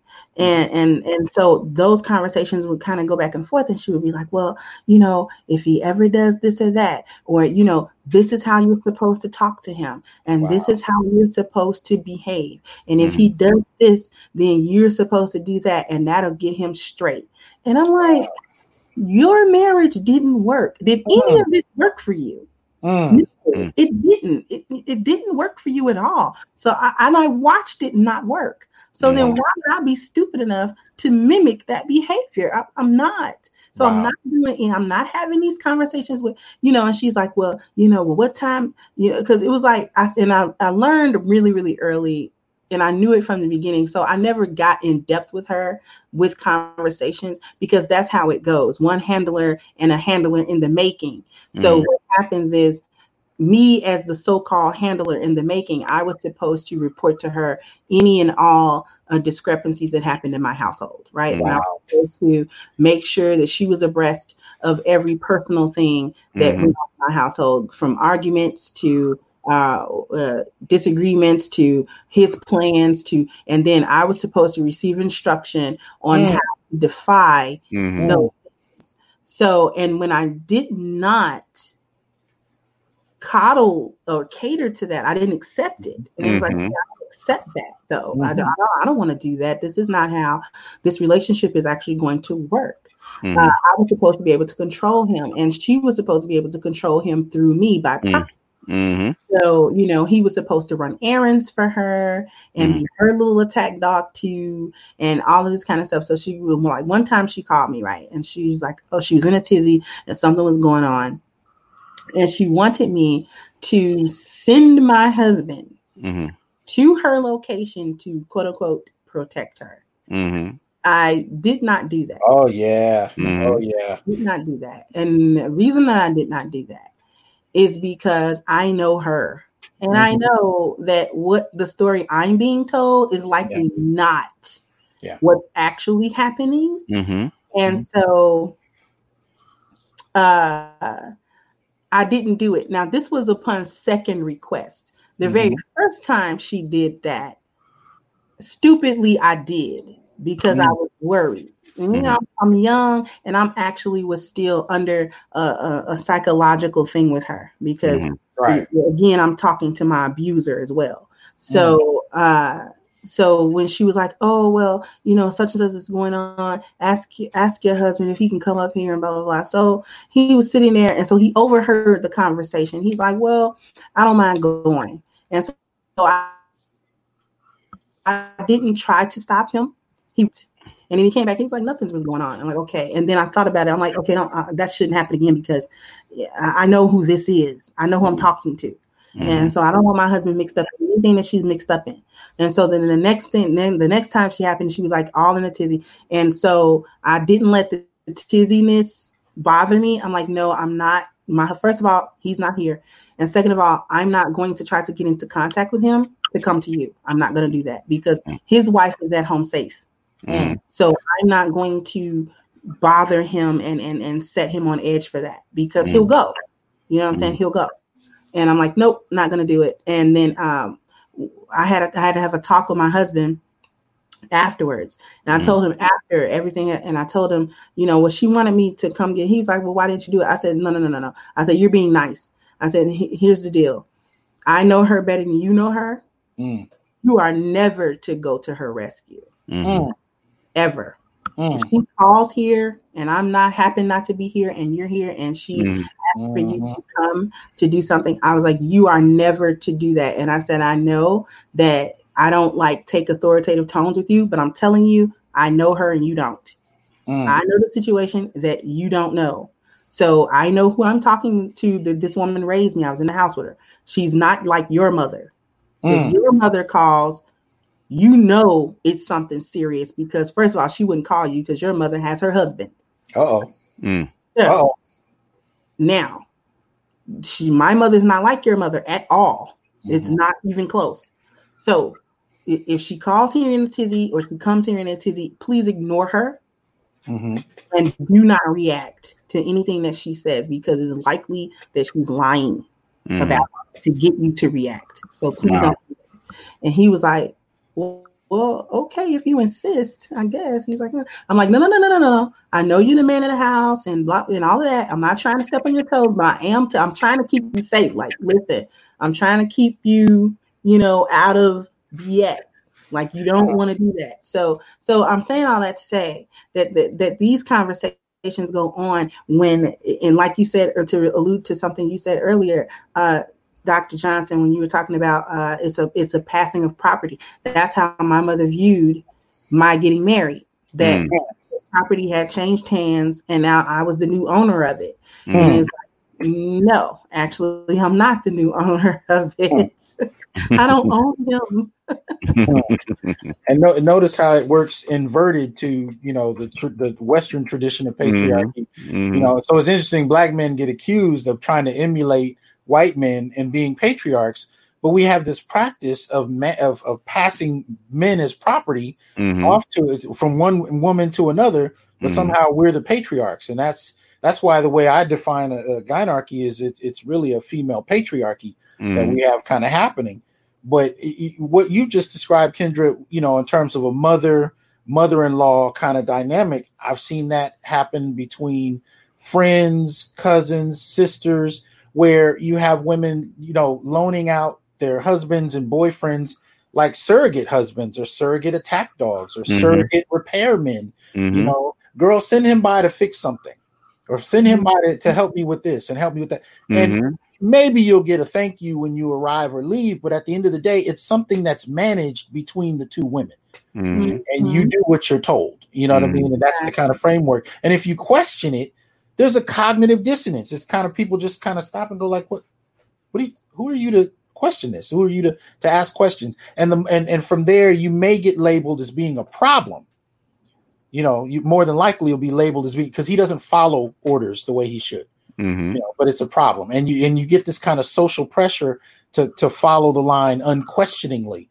But it's so frequent, and yet it's not supposed to be outwardly discussed. That doing so is revolutionary. Yeah, if you notice, even in the last episode of Insecure, when Issa Rae's headliner fell off, right, backed out, she called Molly to get Molly's new boyfriend to actually find a headliner for her. In other words, use him as a utility for me by proxy. It's exactly like what works in a patriarchy. Like when a man marries a woman, she comes into his family. Right. And she comes to his home and she serves whoever's in that home. As she's supposed to take that as now her family that she is in, that she's joined. Right. And it happens on the inverse in the Black community. If a woman gets married, her husband is everybody's husband. Yeah. She's everybody's husband. Communal property. Yeah, he is. And that's why my mother was so shocked, because I wouldn't tell my husband to, go pick my mama from the store.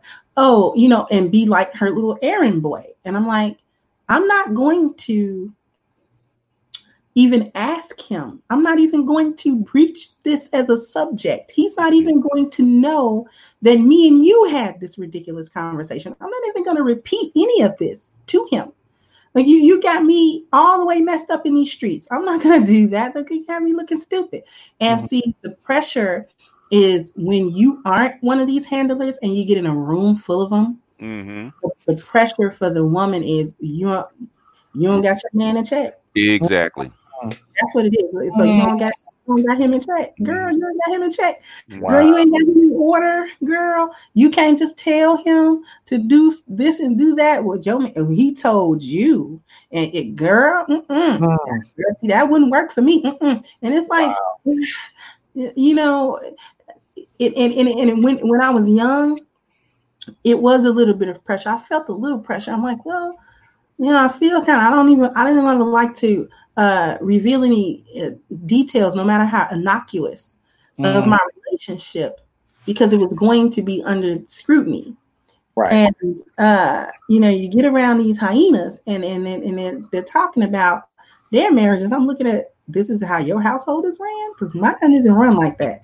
And then they'd be like, well, you know, what's going on with you? And I would try to keep it real, surface real, because I was never big on telling people my personal business anyway, what happened in the house. So it's like, well, you know, yeah, me and my husband went such and such, and blah, blah, blah. And he decided that we were going to do that. And I wanted to do something else, but then I went ahead and just did what he wanted to do because he said blah, blah, blah. And they'd be like, so you just let him tell you, and you just did what he wanted to do? Well, what about what you wanted to do? Like, well, we'll get to that another time. Like, I'm not really sweating it or whatever. It's okay. I mean, it didn't bother me. And they're like, girl, you're not supposed to do that. You know, he's just going to do whatever he want to do, and he not going to take into account what you wanted to do. And what about how you felt about it? And it's like, why are you going hard in the paint for some stuff I'm not going hard in the paint? And then it started to become clear to me, you know, in these little conversations and these little get-togethers and I stopped going to gatherings. And I actually just stopped because it was just like, I'm not going to deal with this. I'm going to get into an argument because, first of all, I'm not going to divulge any information at all about anything, no matter how small. And when I'm sitting there silent, then now that's going to be a problem. And then they're going to get the other twin. And I know it's going to be a problem. So I'm just not going to go. And I really did stop going to a lot of gatherings because it would be all female gatherings. And I couldn't take those conversations. I'm like, I'm not going to sit here and listen to these conversations. Your whole relationship is dysfunctional. You wasn't supposed to say none of that. No. I posted up a second ago a comment from Rael, and it's incredibly important to this discussion because he talks about the sexual dynamic that is a part of these relationships at time where men, be they husbands, boyfriends, or whatnot, actually do become, and going back to BGS's concept of the concubine male, you know, we become concubines in that sense. So even amongst family members, where men are shared in such fashion.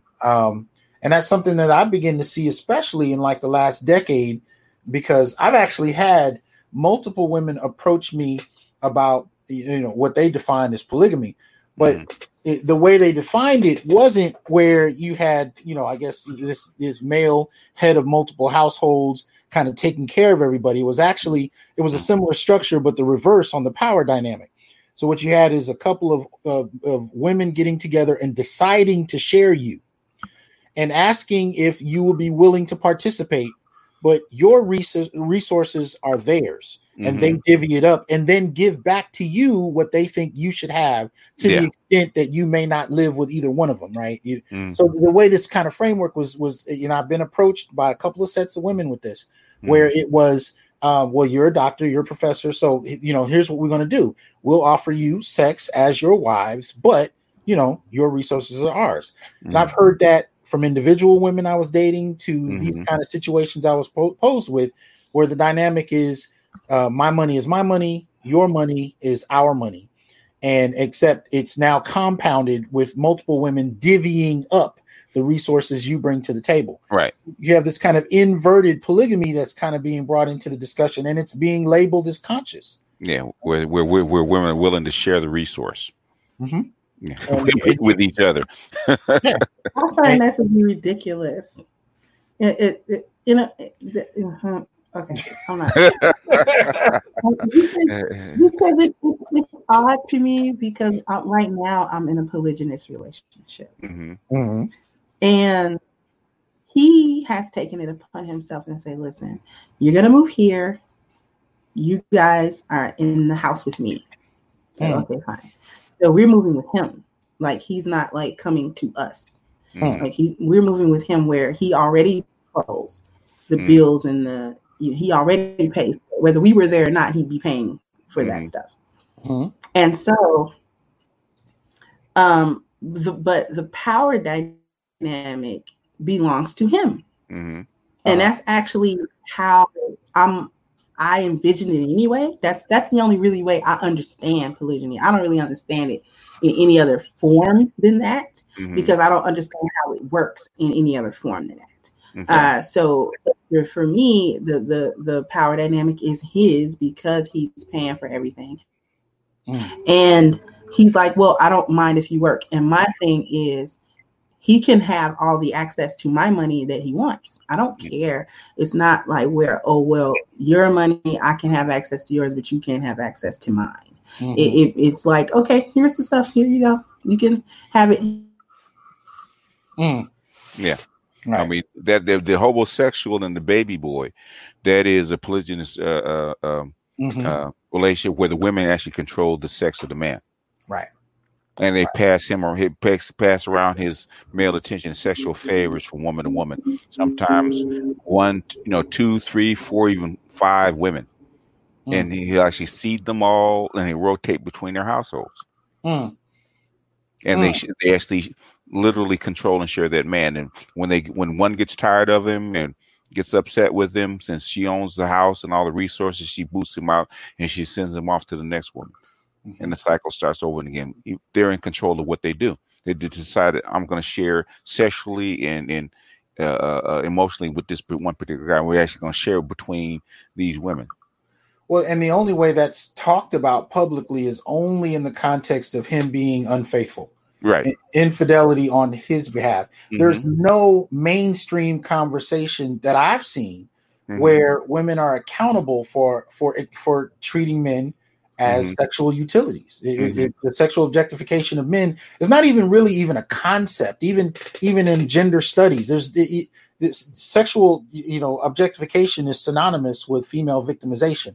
There's no concept for how men are sexually objectified. And I remember having this casual debate with a feminist about this, a black feminist, and we started talking about sexual objectification. And when I mentioned men, she laughed. And she said, in what world are men ever, and when have they ever been sexually objectified? And when I began to point out from slavery onward, right, the roles that black men were forced to play at the threat of death by white women and so on and so forth, all the way through the 1950s and 60s, if you read through The Man Not, Tommy Curry's text, she just looked at me like, well, that doesn't count. That doesn't apply. No reason. No. That was it. She just decreed that it didn't matter, and it didn't happen. She gave you a royal edict. A royal edict. Absolutely. Royal edict. And even to the movie Get Out.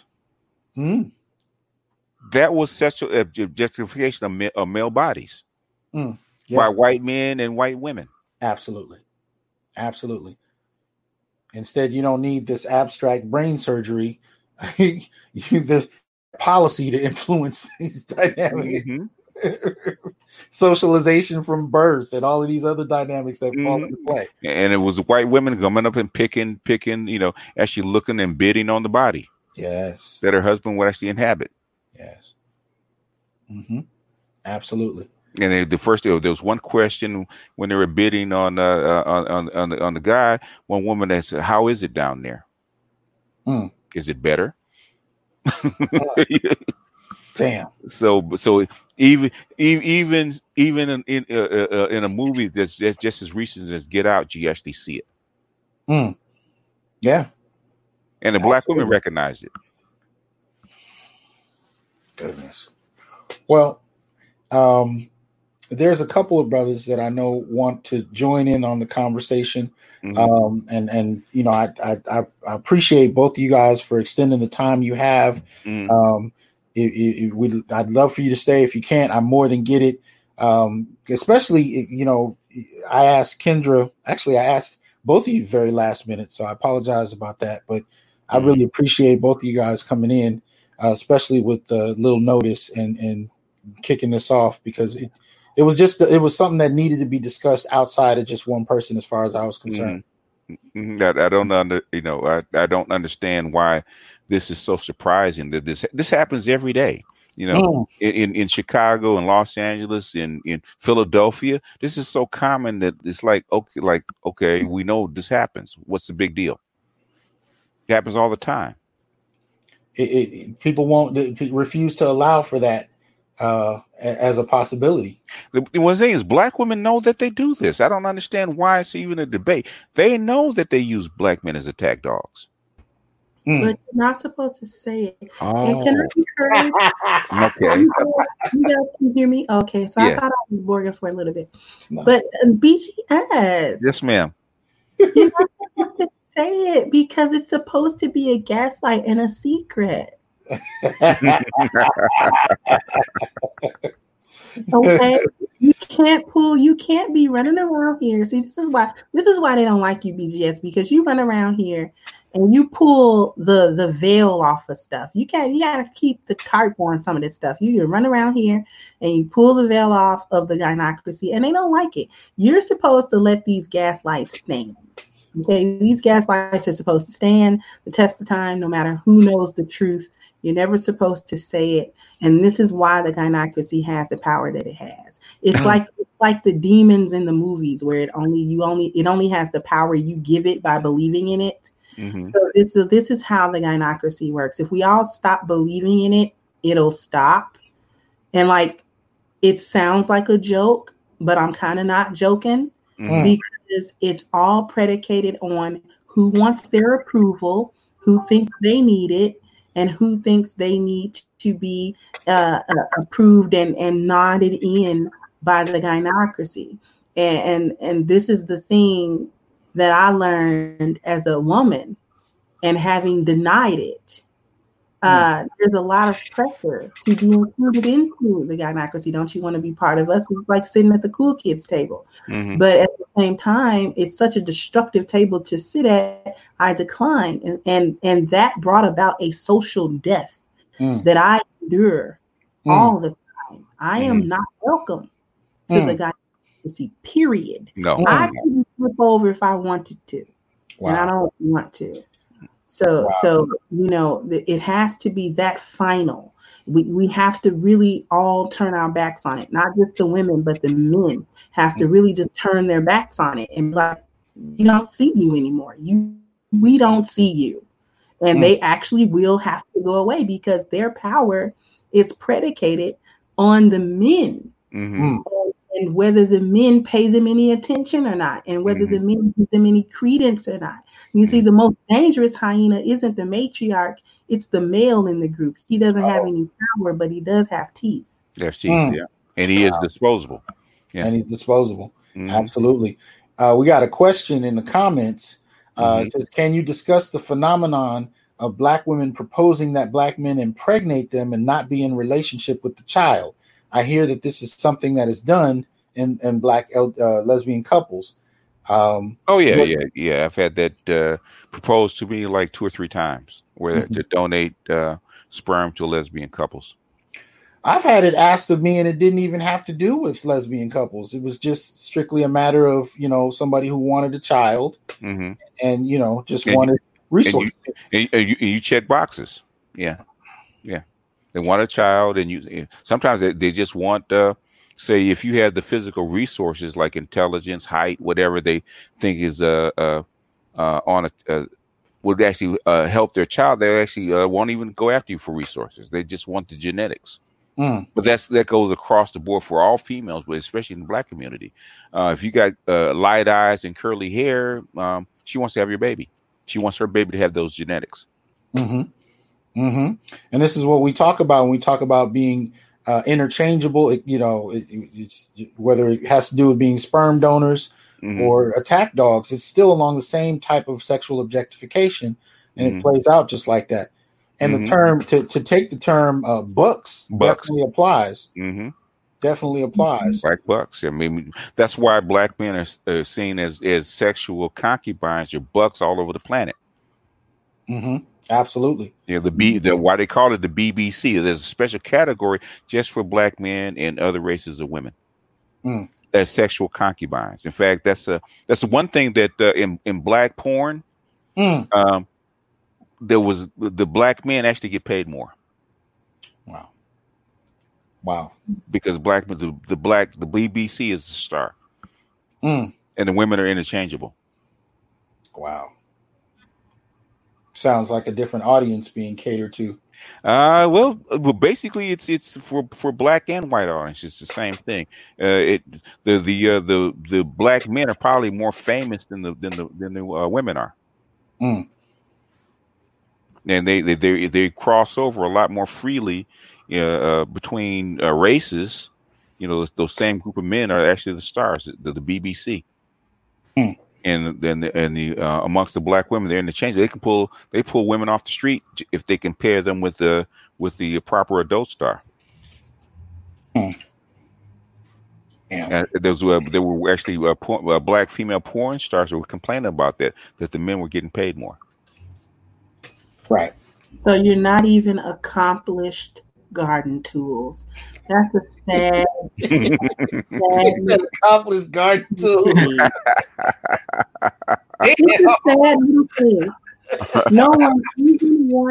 No one even wants to objectify you, and that's like the basest place that a female can be. Mm-hmm. And you don't even qualify to be debased.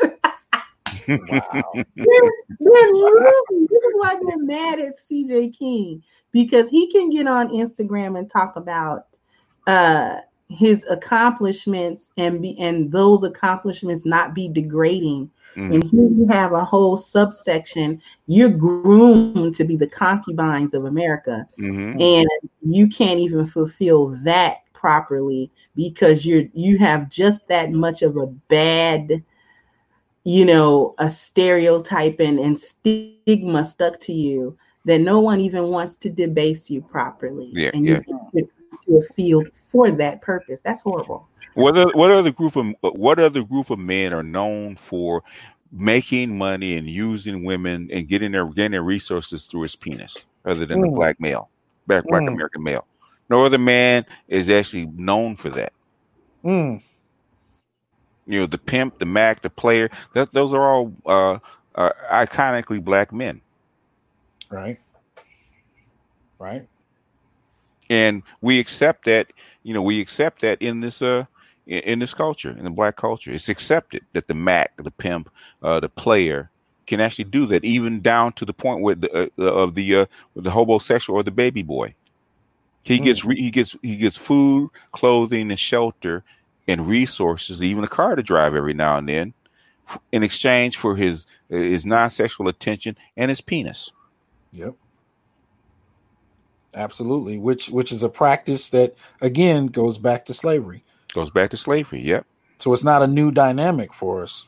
It just gets replayed in different arenas under different conditions, but it still goes on.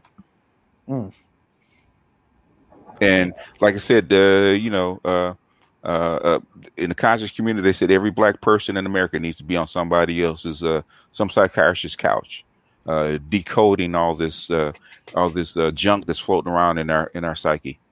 The conditioning and the images that we've seen growing up. This is normal to us, even in black exploitation, right? Mm-hmm. The drug dealer, the pimp, the player, the Mac, even the Shaft, the great private detective. His greatest weapon is not his gun. Mm-hmm. If you think about it, his penis is his greatest weapon. I'm serious. No, I know you. I know you are. That's why it's getting to me. But absolutely, and that's the subtext for any hero, even in the superhero genre. It's still the same kind of thing. His penis is always part of this discussion. If you look at the old comics with Luke Cage and with that, they even had comics where other female superheroes would talk about Luke Cage and their desire to have sex with him. It's still his penis is always a subtext. To any kind of representation of black men. It's always there because that concubine aspect of how we're defined is common. It's part and parcel to how we're seen. We, the reason that most white men think a white woman is defiled forever for having sex with a black man is because sexually they don't think they can compete. As concubines. But that's the label that has been put on us since slavery. And black women don't fight against that label. They actually promote it. Well, and that takes us back to CJ King in a particular context, because why would you compete for concubines? They're supposed to be interchangeable. They're supposed to be public access, public use. It's like shoes at the bowling alley. Why are you going to compete for shoes that everybody can have access to? Even if he's accomplished and so on and so forth, it doesn't matter. He's still public property. So there's no incentive to produce, any kind of serious competitiveness in regard to acknowledging his value. Mm-hmm. You know, the only people that can brag on a man's value is not the man himself. The woman he gets with can brag on his value, but it's almost kind of like bragging on the value of the property she acquired. Mm-hmm. Exactly. Look at the muscles on the stallion I got, or you know what I mean. Go ahead, Kendra. Look at his nice hooves. Look at him. Look at him. Look, I got him a nice saddle and everything. Look at him. He's wonderful because they live vicariously through them. And see, that's something that women do anyway, right? Mm-hmm. We all do that. We live vicariously through men. Mm-hmm. That's why they want men of a certain status, so she can live vicariously through him. Mm-hmm. But at the same time, the concept of competing for him, the reason why they were so upset by it is because who competes for slaves? There we go. Nobody. You don't compete for a slave. You just buy him. He should be groveling to get with a good master. Mm-hmm. Who could compete for, a slave? He's just a house slave. You just might not put him in the field, but I mean, he's still gonna be a slave. I mean, and that's the sentiment. That's the sentiment. That's why Black men are always counted by what they don't have instead of what they do. It's just always counted by what they don't have, what they haven't accomplished yet. Because for all the things they said, well, did he pass the bar yet? They're just looking for something to discredit him over, looking for something to have to say that would knock him down. And all of it, and see what we have to do, we have to understand that all of it, 100% of it is projection. This is how they feel about themselves. This is not even how they feel about Black men. This is how they feel about them. Wow. And they just project it to Black men and say, this is how you feel. See, this is why they tell Black men, when you get successful, you go to lighter women and white women because you think those women are better than us. That's a projection. No matter how many times the men say we go to other cultures of women because it's another culture and we get treated with more respect, they're going to always lean back to their own insecurity. See, they're insecure about it because they know that they aren't as good as those other women. Wow. There I said it. She said, there I said it. Well, okay. I'm going to bring in a couple more people. I'm still waiting for Green Gorilla. Check your messenger for the link. But these are a couple of brothers that reached out to me on Facebook when the story first posted about the security guard killing. So we got Marcus Aurelius and Gavin St. Clair coming up in here. Can you guys hear us? Yeah, I can hear you. Can you hear me? Yeah, I can hear you. Cool. Okay. And let's see. What about our other? Can you hear us? Marcus, can you hear us? I can hear BGS. I think I can hear Gavin. I cannot hear Doc. Okay. You can't hear me? You might have to go out and come back in. Well, you want me to take him out? Okay. He can. Yeah. Okay. And Green Gorilla, go ahead to your FB Messenger. I sent you the link in there. And just kind of follow the instructions from there. Okay. So Gavin. Yes. Yeah, join in, man. Tell us what you're thinking. I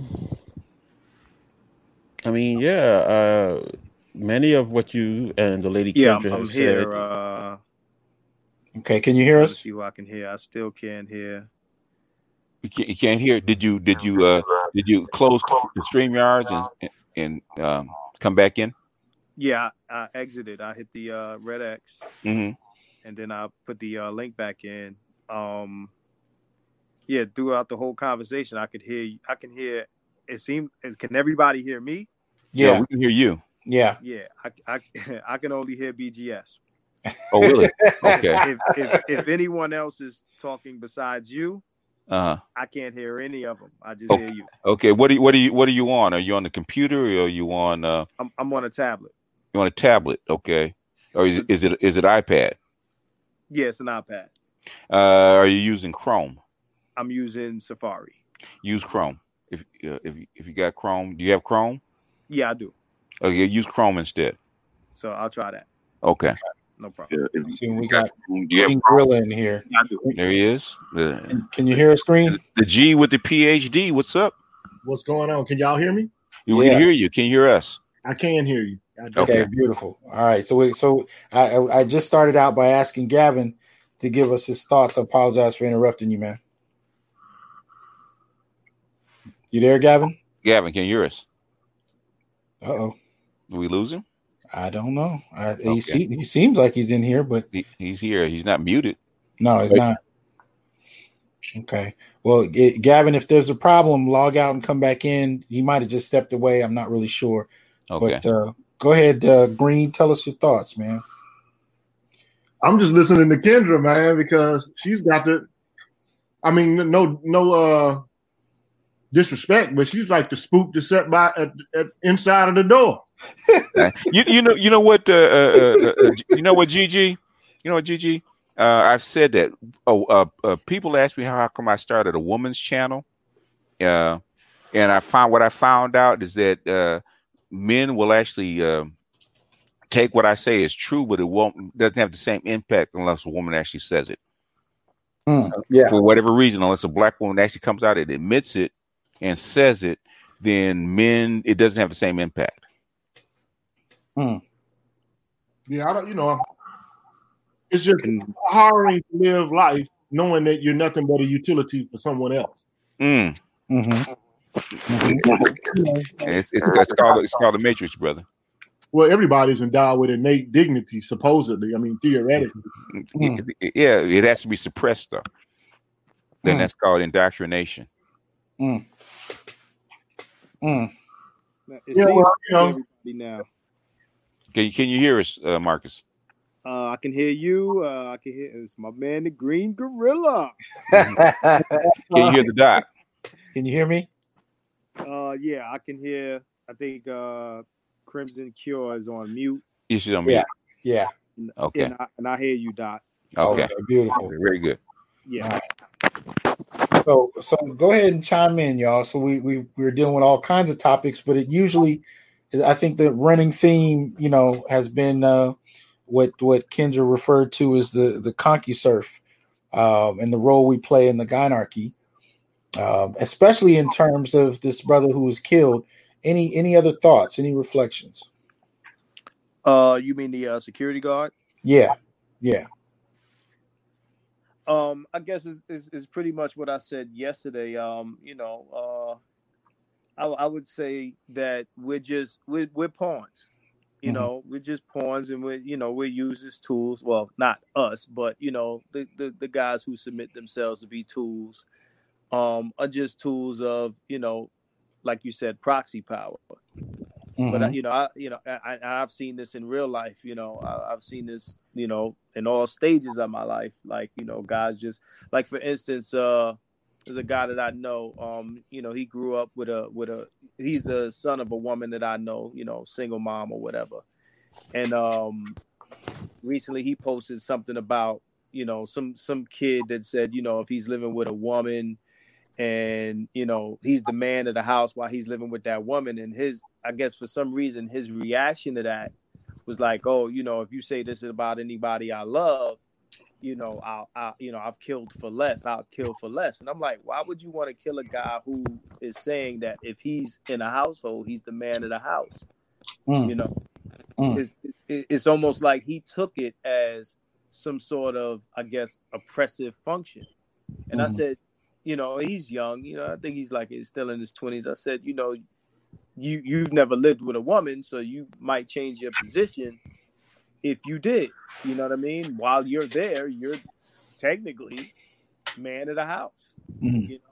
But that's not the way he sees it. He sees it as some control device. But again, and I was in a conversation earlier. It's like, most of these guys grew up with single women, single mothers, and they are taught that, this is what you are here for. It is your job and function as a man to protect us, and, no matter what.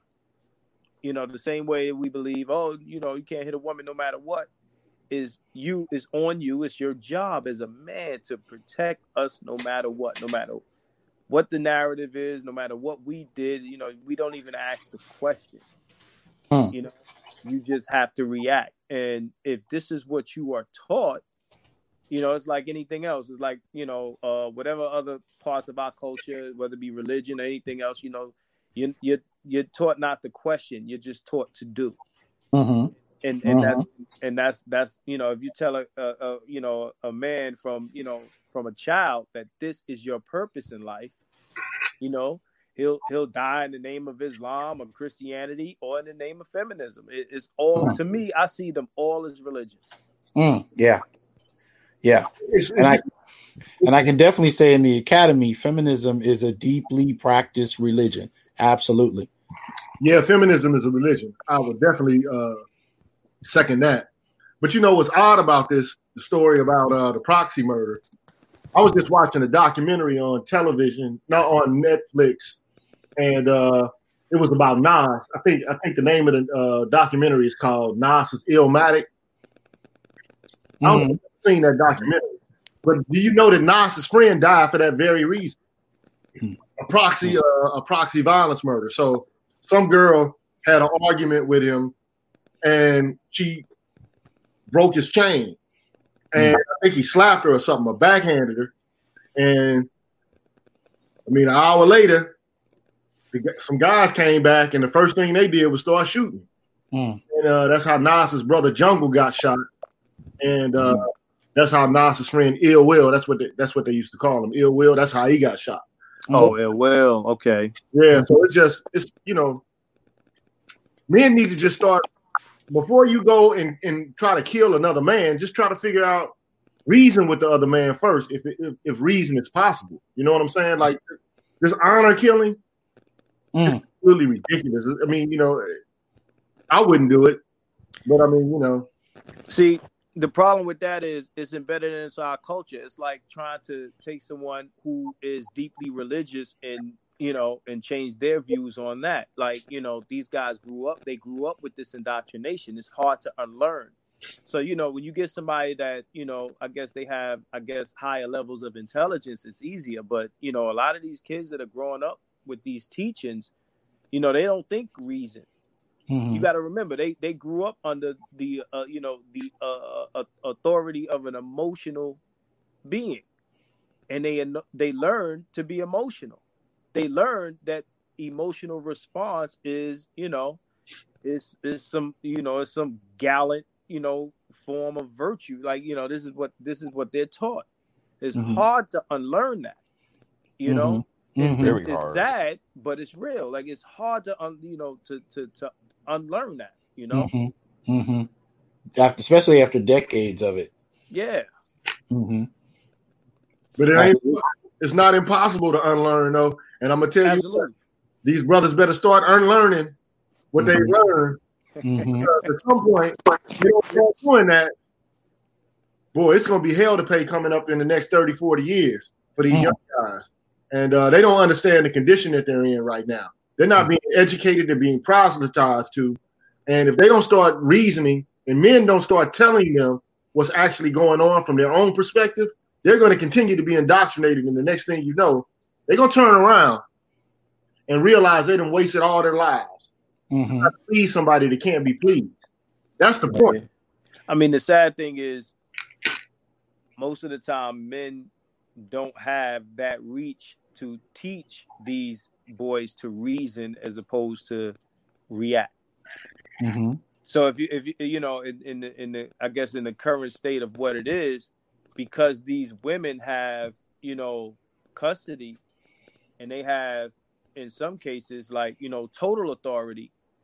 I can't blame men for not being in a position to teach their sons to reason, because they're dealing with the government. It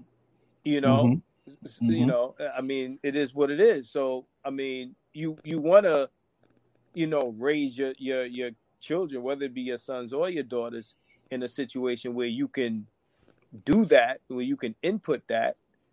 But unfortunately, like, and I'm not talking about the guys who don't want to, but I'm talking about the guys who desire to do that. A lot of times they're not in position to, for one reason or another. And a lot of that, we talk about proxy power with these guys, but women also get a lot of proxy power from, the state. Oh, yes. Yeah, that was something I was going to bring up earlier. So we're really talking about layers of control, because you start within the family and the way you're socialized and brought up and whatnot. But then if you still are not controlled to the degree that one is comfortable with, the police can be called, family courts can be used, all kinds of layers of control that play into this. But I want to give you guys an example of this kind of proxy. Can anybody hear me though? I'm on now. Yeah, I can hear you. Can you hear us? I hear you, BGS, Marcus, Green Girl. Can you hear me? The Chris one is on mute, but I can hear you. Okay. Yeah, I can hear you too. Yeah. All right. But I wanted to show you guys this as an example. This is somebody wrote this in the comments when I posted. I did a card, I guess, in YouTube about what we're talking about, and this was the response. One brother put in. So I remember something similar happening to a childhood friend. A girl on my friend's school bus whose advances were rejected by my friend told her male relatives my friend had assaulted her. Later on that same day, they tracked my friend down, shot and killed him. He was only 16. Damn. All based on the power of her word. Yeah. How is that different from what white women used to do? Uh-oh. Yeah. Uh-oh. Mm-hmm.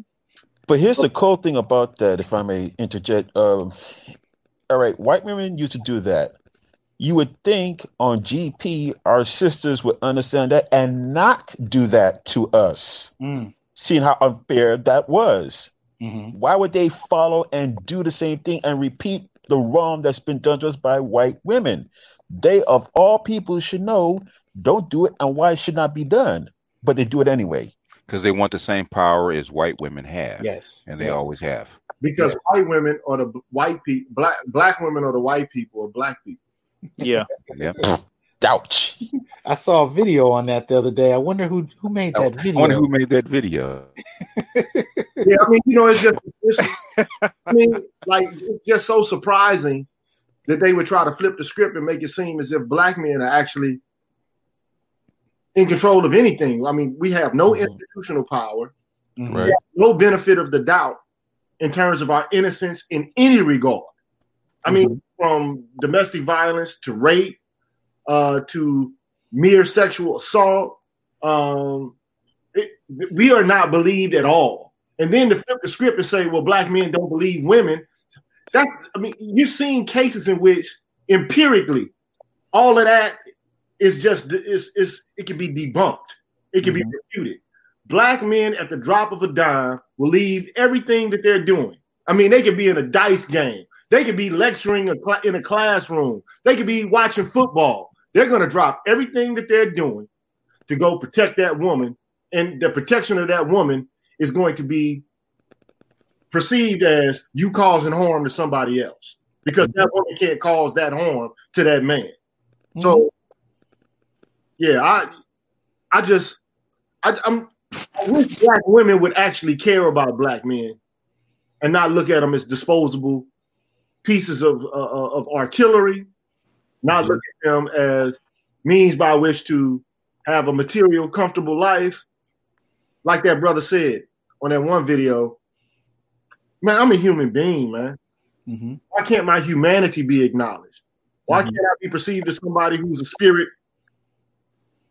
here for a momentary time, only got one life to live, and I want to be able to conjoin forces with somebody who cares about me, as opposed to someone who just looks at me like I'm an instrument, a means to an end. Mm-hmm. Right? So, I mean, in scholarly language, it would be like, okay, treat that person deontologically, like someone with innate dignity in and of themselves instead of a means to an end. Follow the categorical imperative. That would be the time. Well, it's like B just said earlier, but in a similar vein regarding the black porn industry, the black male is the highest paid because he's the most sought after tool. I mean, look at history as to like whenever there was a war that America fought in, and in a war, what happened? Congress would put a draft, and who did they send to where the river runs red, where there was like zero chance of you coming back? The black male soldier. Mm-hmm. Mm-hmm. We're the ones sent out there so that they could like, bring back the bodies and see what kind of artillery or weapons they're used against, to protect the white male soldier. And then if we somehow lived through that, when we came back, we were hanged in our uniforms. Wow. What the? Even in a feminist, was it a superhero movie, a comic book movie like The Watchmen, the latest Watchmen, right? Mm-hmm.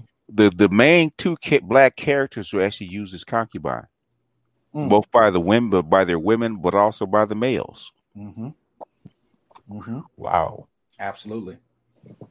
Hey, real quick. Okay, I know Dr. Johnson is here in California with me. Mm-hmm. Could I just get a quick, shout out call from where everybody's calling from, please? BJS, you're calling from what state? Los Angeles. From Wow. California. Marcus? It's Vegas by way of New York, Brooklyn. Born in Brooklyn? Born in Brooklyn. Goomba, my brother, born in Brooklyn, raised in Harlem, born in Kings County Hospital. Shout out to you. Kings County. Oh, okay. Yeah.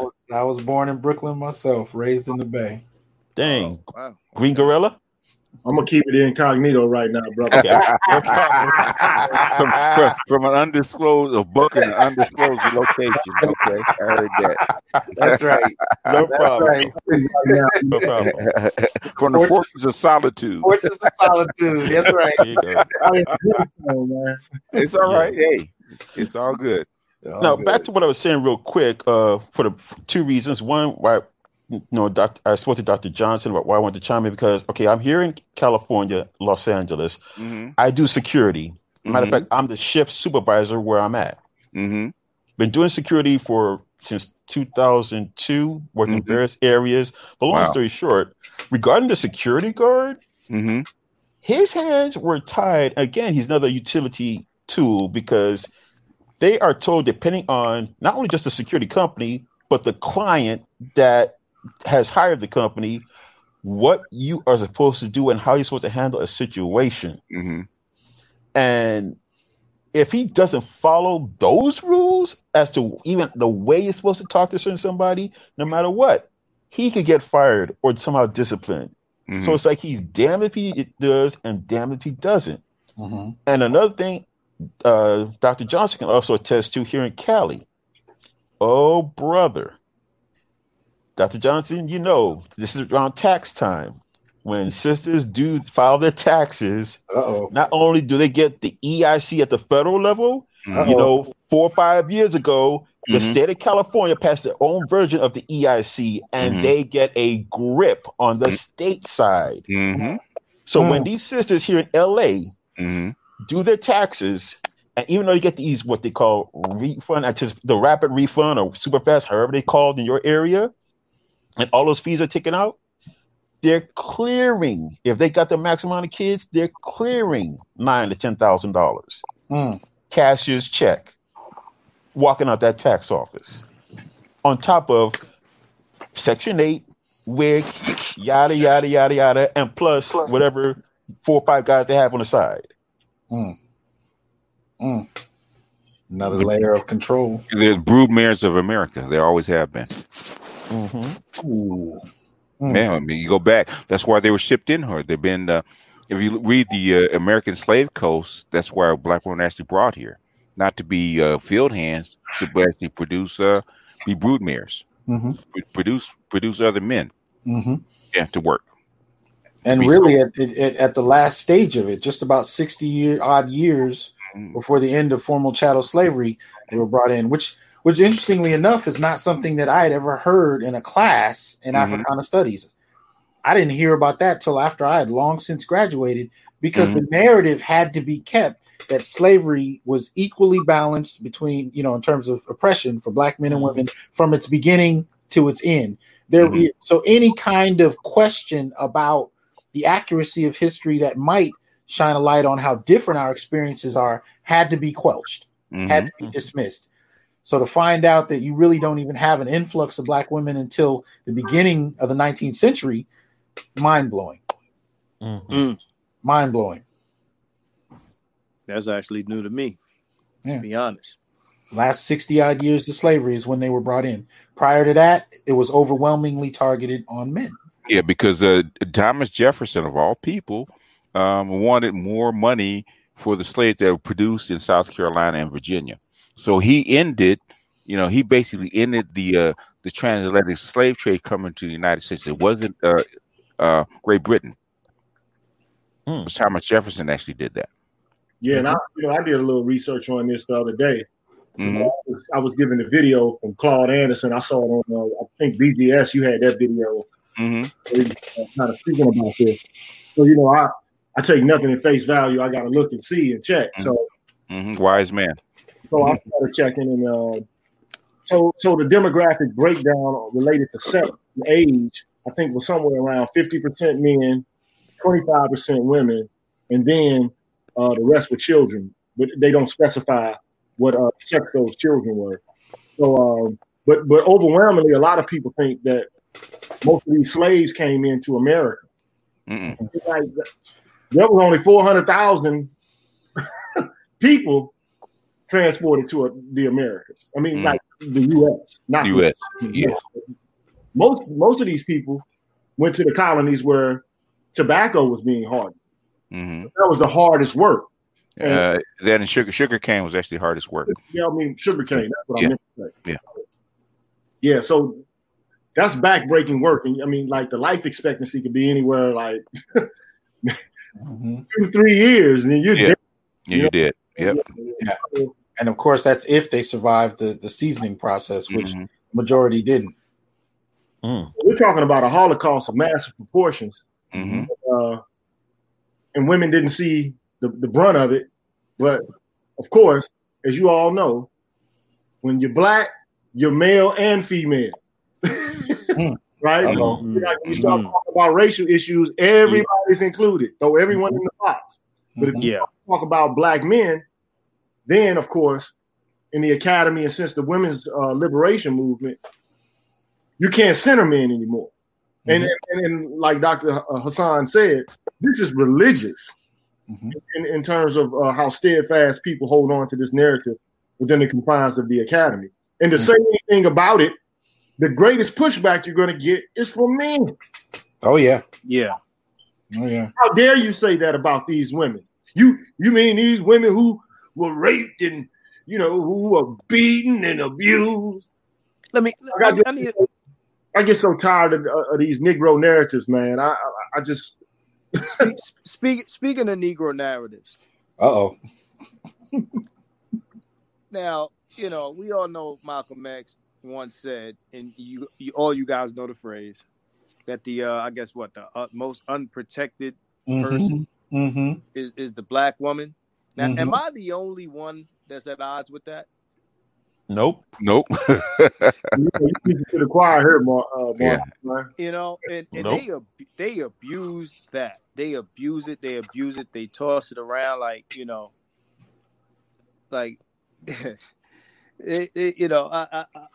I'm thinking I'm the only person that had a problem with him saying that, because I've never discussed it with anyone. And when you talk about these guys, it's not cool to be at odds with pretty much anything they said. So we love Malcolm, so anything he said is the truth. But it's like my man Mr. Gorilla. He put me onto this. What is that? What is it? The hypothesis? Could you break that down? Which hypothesis? I think it's what I got to pull it up. Basically, that the dominant men have more attacks on the men beneath them than the women beneath them. So let me pull this up. You know what I'm talking about? Okay, what I will say, this I forgot the name of it.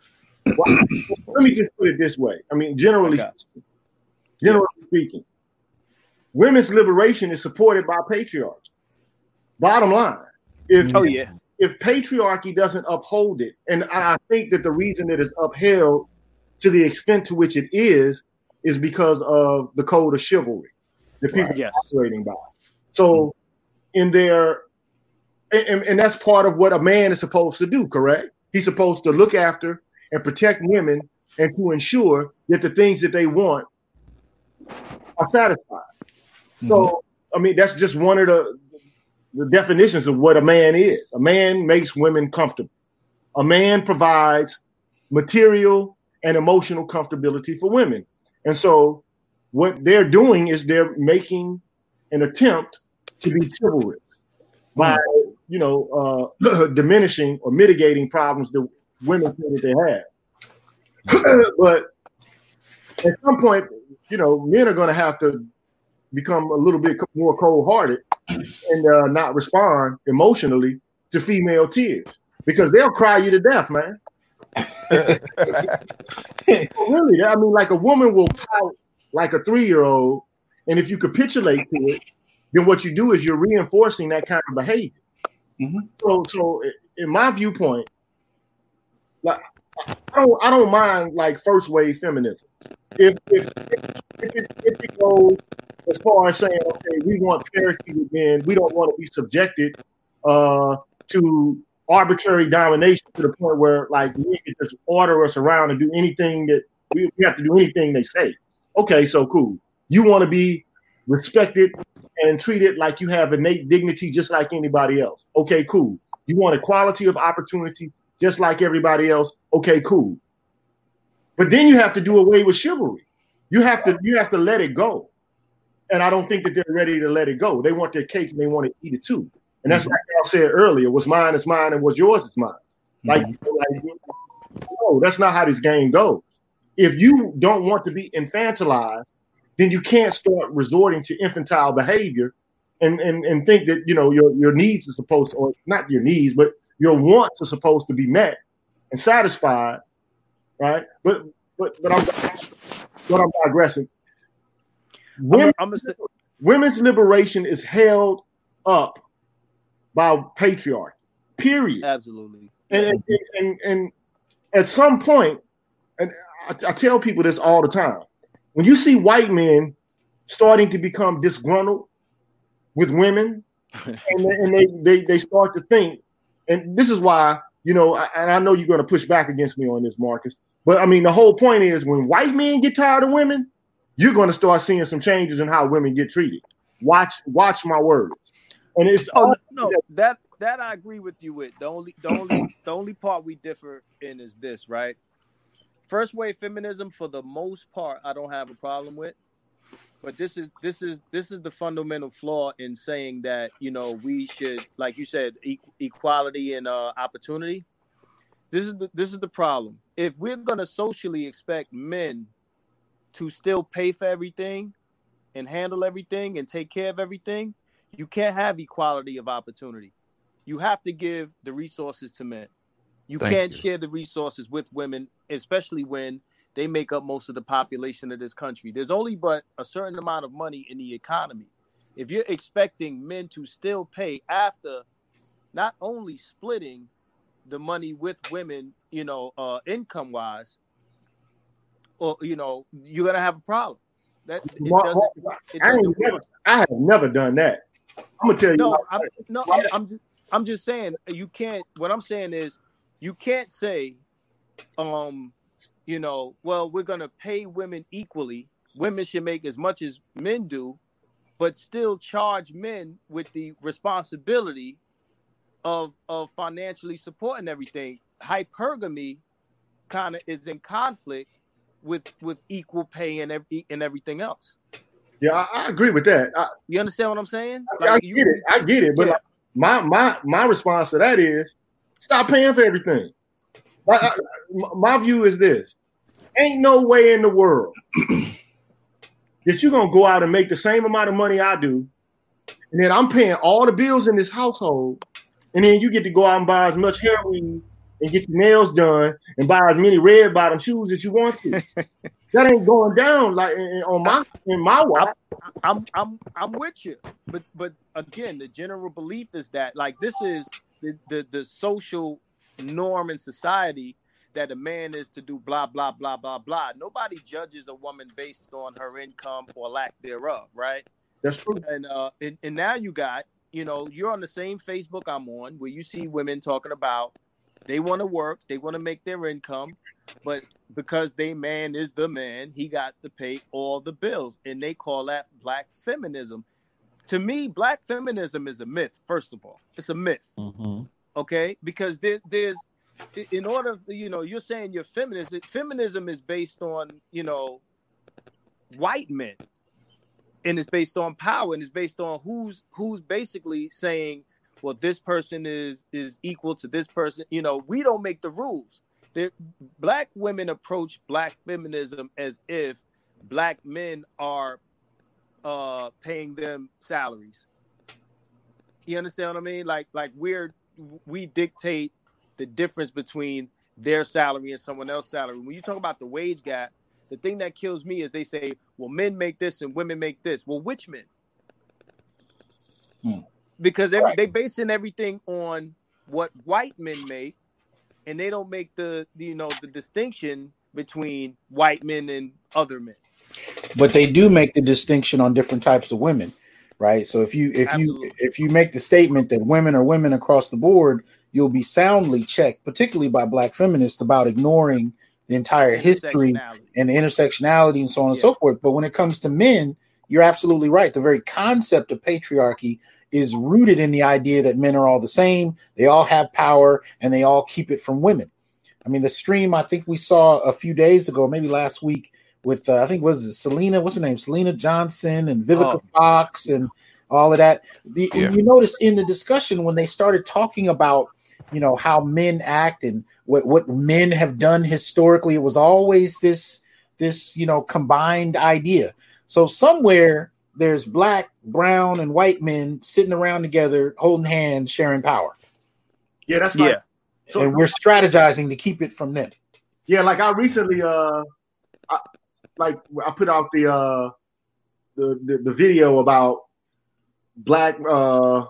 What was it? Domestic violence, I think it was, and basically, so they consider patriarchy to be this kind of collusion. Mm-hmm. Like black men are colluding with Asian men, with brown men, with white men. Like we're gonna keep women barefoot and pregnant in the kitchen. Right. At the end of the day, all you got to do is look at the data and find that black men are being subjected to the brunt of racial oppression. Period. Just acknowledge it for what it is. All you got to do is watch the videos of black men being killed indiscriminately in the street through extrajudicial justice. That's all you got to do is look at it. Now, some women will get killed, but if you tally up the numbers, you're going to see black men get the brunt of it. Mm-hmm. You mentioned the it was called the subordinate male target hypothesis. Oh, okay. Yeah. So that's like Jim Sedanius, and that Tommy Curry is the one who you got to give him credit for bringing that kind of research out to the fore. But so the idea is that when it just makes sense. I mean, if you conquer a group of people, the biggest threat to the oppressor is the men. Bottom line, who's gonna? I'm not trying to be disrespectful to women at all by any stretch of the imagination, but I'd rather go into a fight against 4 or 5 women than one man who's heavily armed. You know what I'm saying? Or knows how to fight, because I can dispatch those women rather easily. And this white man already knows he's got these black women in check. He already knows. Mm-hmm. You know what I'm saying? So. Mm-hmm. Yeah. Before I knew that there was a name for that, I get into back and forth with my boy's girlfriend. We have these conversations, and she brings up intersectionality, and when she talks about men, she talks about black men in a way like you said, there's some camaraderie between us white men, and whatever. I said, to be honest, the fact that we're men is actually a negative as far as Yes. the dominant society is Yes. concerned. Yes. It's a negative. We're a problem. It's again, now I come across this, and like I said, now I can apply a name to what I was saying to her. I said, listen, you're a woman, and I understand how that works, but we're black and male. So not only are we black, and that's a problem, but we're male, and that's a problem, especially to the dominant male in this environment. Mm-hmm. You understand? So they got to get us out of there first. You're not a threat. Right, exactly. So that's why what I'm trying to do is work on this the next video. I don't know if it'll be the next video I do, but what I want to do is try to disentangle racism and sexism. See, what intersectionality does is it just ties all forms of oppression together. And they're interlocked, interlaced with one another, and they create these cages of oppression that you can't get out of. And, what the subordinate male target hypothesis just demonstrates based on empirical evidence and historical archival evidence is that that's just not the case. I mean, who goes to prison more? Black men. It's not because, it's not because women are somehow doubly oppressed. It's because black men pose the biggest threat. And if you want to maintain a patriarchal hierarchy or a dominance hierarchy, you do it by suppressing men. You don't keep a patriarchy in place by suppressing women. Women are there to be concubines. Mm-hmm. Yeah. Mm-hmm. You suppress men within a dominance hierarchy, and you kill off all of the potential competition. So your harem or your concubine clique is just for you. Yeah, what pisses me off about intersectionality and feminism and womanism is basically they didn't bring that stuff up in the 60s or 70s until the white women didn't share the spoils with them. When they didn't share the financial spoils with black women, then all of a sudden they wanted to actually come up with intersectionality and womanism. When white woman feminism didn't work for them anymore.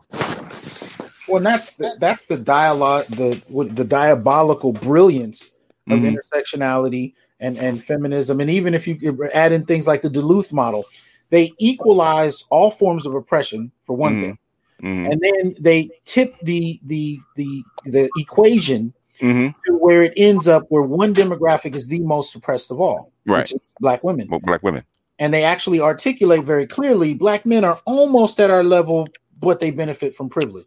And this goes back to what both Marcus and Gigi were saying a second ago about actually, if you look at it empirically, you find it the exact opposite. But most people who are brought into these kind of gender theories are not taught to look at this empirically. You're taught to look at it emotionally. You're taught to look at it in terms of just, moral arguments that just suggest the oppression. And that's the end of it. And I've said this several times when I was taking grad school classes, feminine and women's studies. If we talked about rape, they would bring in someone to talk about how she was raped, and then other women in the class would talk about how they were raped. And if you brought up rape outside of a female victimization framework, it was dismissed. Because I tell people all the time, I was violated twice before the age of 8, one by a white male and one by a black woman. Right, that was not considered part of the discussion. It was not welcome as part of the dialogue, right? Damn. And so, no data, no statistics, no articles, no historical analysis. It was just a series of stories around the room about individual women who had experienced, black women who experienced being raped, and then it would end with a shaming session where all the women would lean in toward the men and say, "You guys got to do better," and that's how rape was handled in a graduate level women's studies course. Wow. No statistics, no data, no analysis, none of that. Yeah, because when you start pulling, just like any tapestry that's not very well made, you start pulling threads, it comes apart. Oh yeah.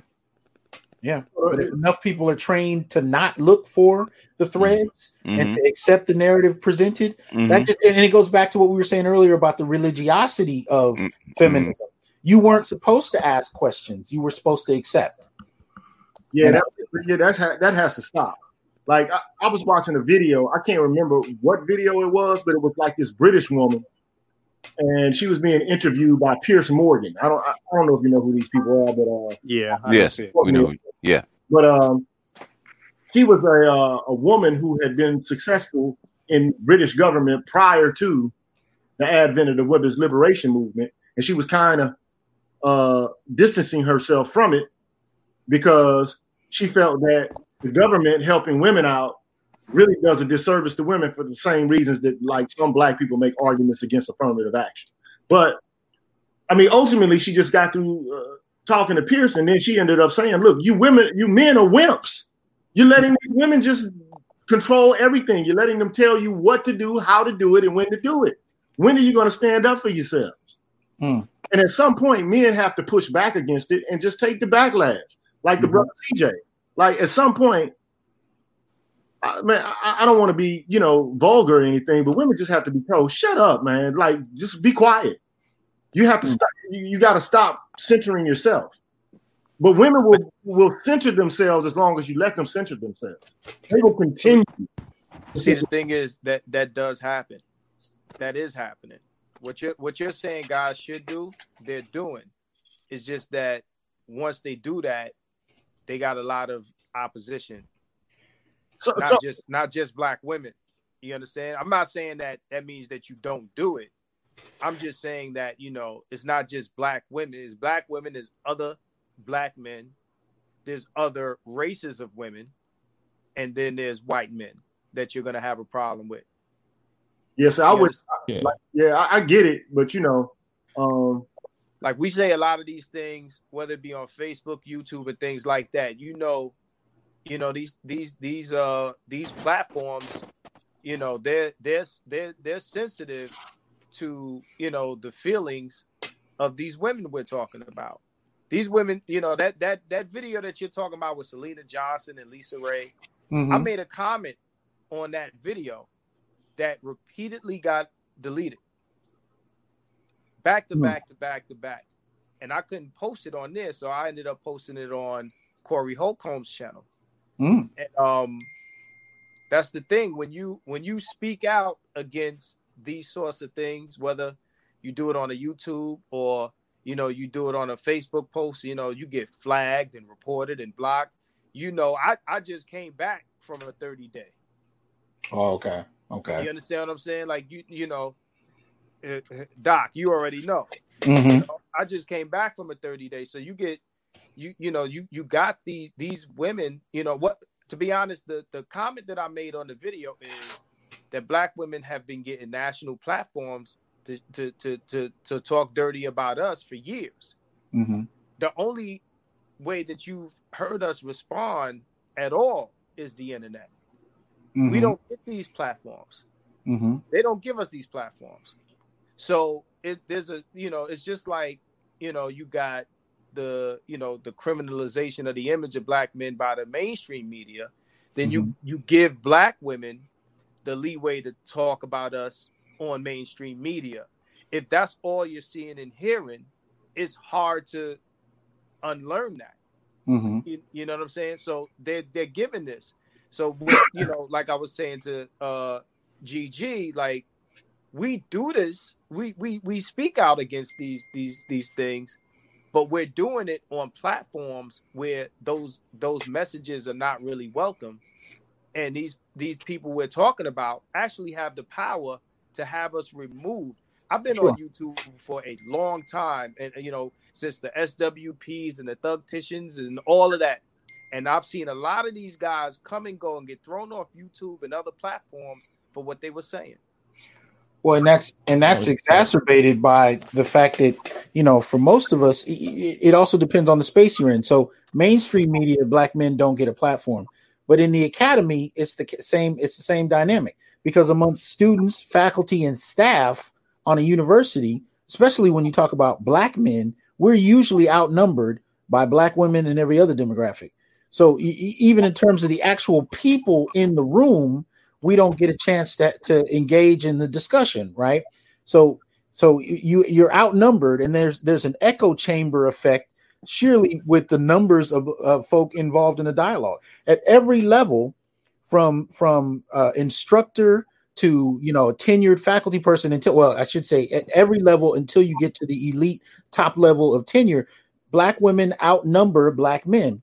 So when you get down to it, the raw numbers of Black men are much smaller than those of Black women. And at the end of the day, when you go back and count the number of degrees we've achieved since the 1970s, again, Black men are severely outpaced by you know, whites, male and female, and of course by Black women. So not only is it a matter of not having access to platforms, it's also a matter of being outnumbered. And so when you try to make an argument, you're pushed out of the argument by the sheer numbers, and that's supposed to stand in for what's correct and what's appropriate.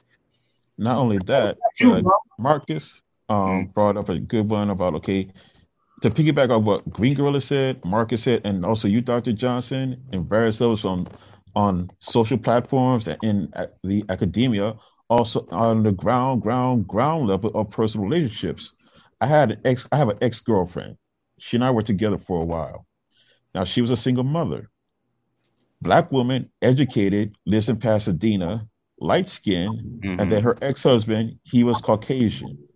So her son, yeah, you can see there was a bit of Black in him, but also he was light enough whereby so-called he could pass. Long story short, the boy is in middle school. All right. She sends him to a very private school in Pasadena, mostly whites. I mean, like, I think she described it as over 95% white. 5% were other. So the boy is on the basketball team. He's the point guard. He goes up to try for the football team. They make him the quarterback. What happened was, I'm going to say it raw. What I told her, he got his nigga wake-up call. Why I say that? He was playing with a couple of his friends in a little study hall, where they have like a little table tennis, ping pong, and he went to play with some of his friends. He gets assaulted by a dude on the football team. Long story, it turns out to be a white kid whose family been in Pasadena for a long time, and he got pushed aside. He got beat out for the position of quarterback by the kid. So he gets jumped right there, and then afterwards tells a lie that her son assaulted him, and he was getting ready to be expelled. So she had to go and now write letters to the faculty, somebody from the local city council on the board of education, and then hear the whole thing out. In other words, her son finally stayed in school, and the boy got so-called discipline, slap on the wrist. And I told my girlfriend at the time, honey, this is the first time he's experienced it, but it's not going to be the last. Your son just got his nigga wake-up call. She blew her top at me, saying many things. Don't say that. Don't put that word out into the universe, because she was into the secret and all that and whatnot. And that right there was the beginning and the end of our relationship, because I was trying to let her know, you can't do that. You cannot shelter him anymore. I'm sorry. He's grown up. He is a Black male. What do you think more is going to happen when he grows up into society? He goes into high school, much as college, or enter the workforce, period, once he reaches 18. She wasn't hearing that, and that was in our relationship because, again, she just did not want to hear the truth. She wanted to only hear and live her own narrative. She wants her baby to pass. Okay, that's what it is. She wants her baby. She wants her own version of a white male. And the cool thing about it was the reason why she broke up, why she divorced her husband. She found unequivocally, he's gay. Okay. She came home early one time, and I'm not going to say anymore. You guys can figure out the rest. She knew he was gay. She knew he was gay. It just came out where it was, she couldn't hide it anymore. She knew he was gay. Well, we're going to go about 12 more minutes. So, any kind of parting thoughts as far as that, kind of get them lined up. But at the end of the day, I think the real question is always going to come back to what we decide to do about this and how we decide to organize around it. And I think one of the things that I've been happy to live to see is men in general, but especially Black men, begin to articulate their issues.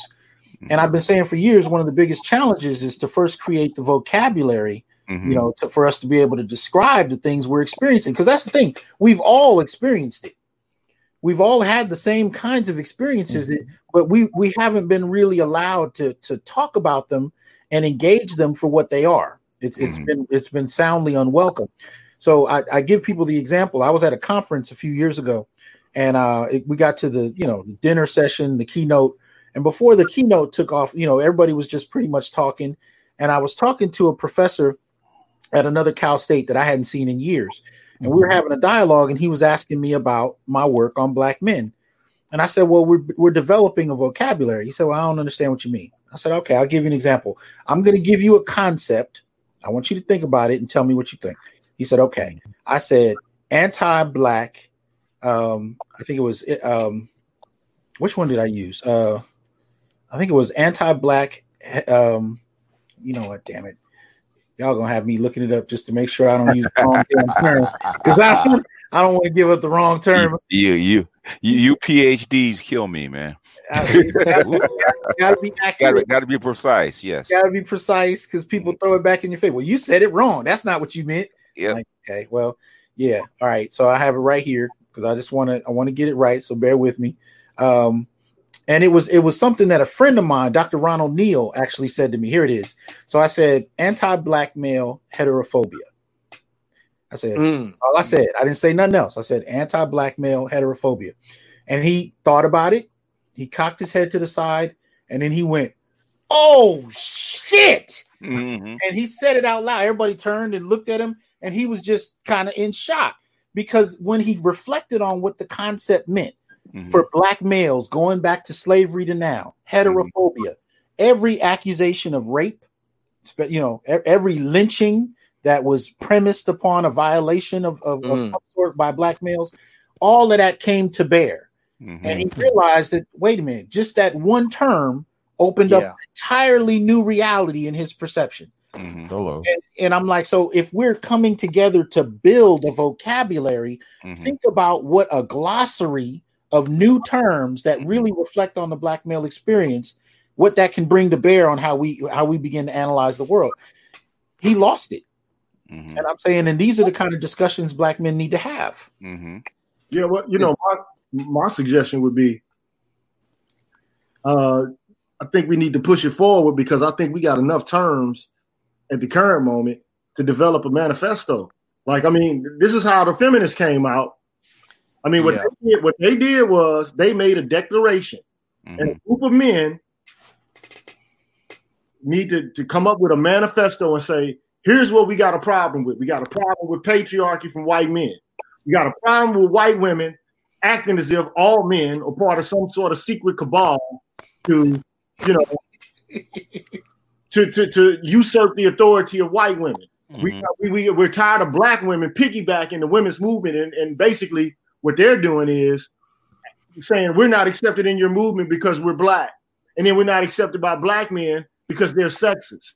At some point, we need to say, okay, here's who the groups we have a problem with, and while all that is happening, Black men are in prison.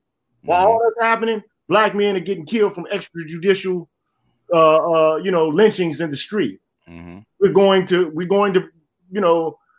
through educational systems, we don't take our needs and our interests into account. So, I mean, I think at this point, we can write something and declare it to the world and say, look, you want to sign on to it? You don't have to if you don't want to, but this is what we're rolling with, and here's our principles, and here's our ideas, and we're sticking to it.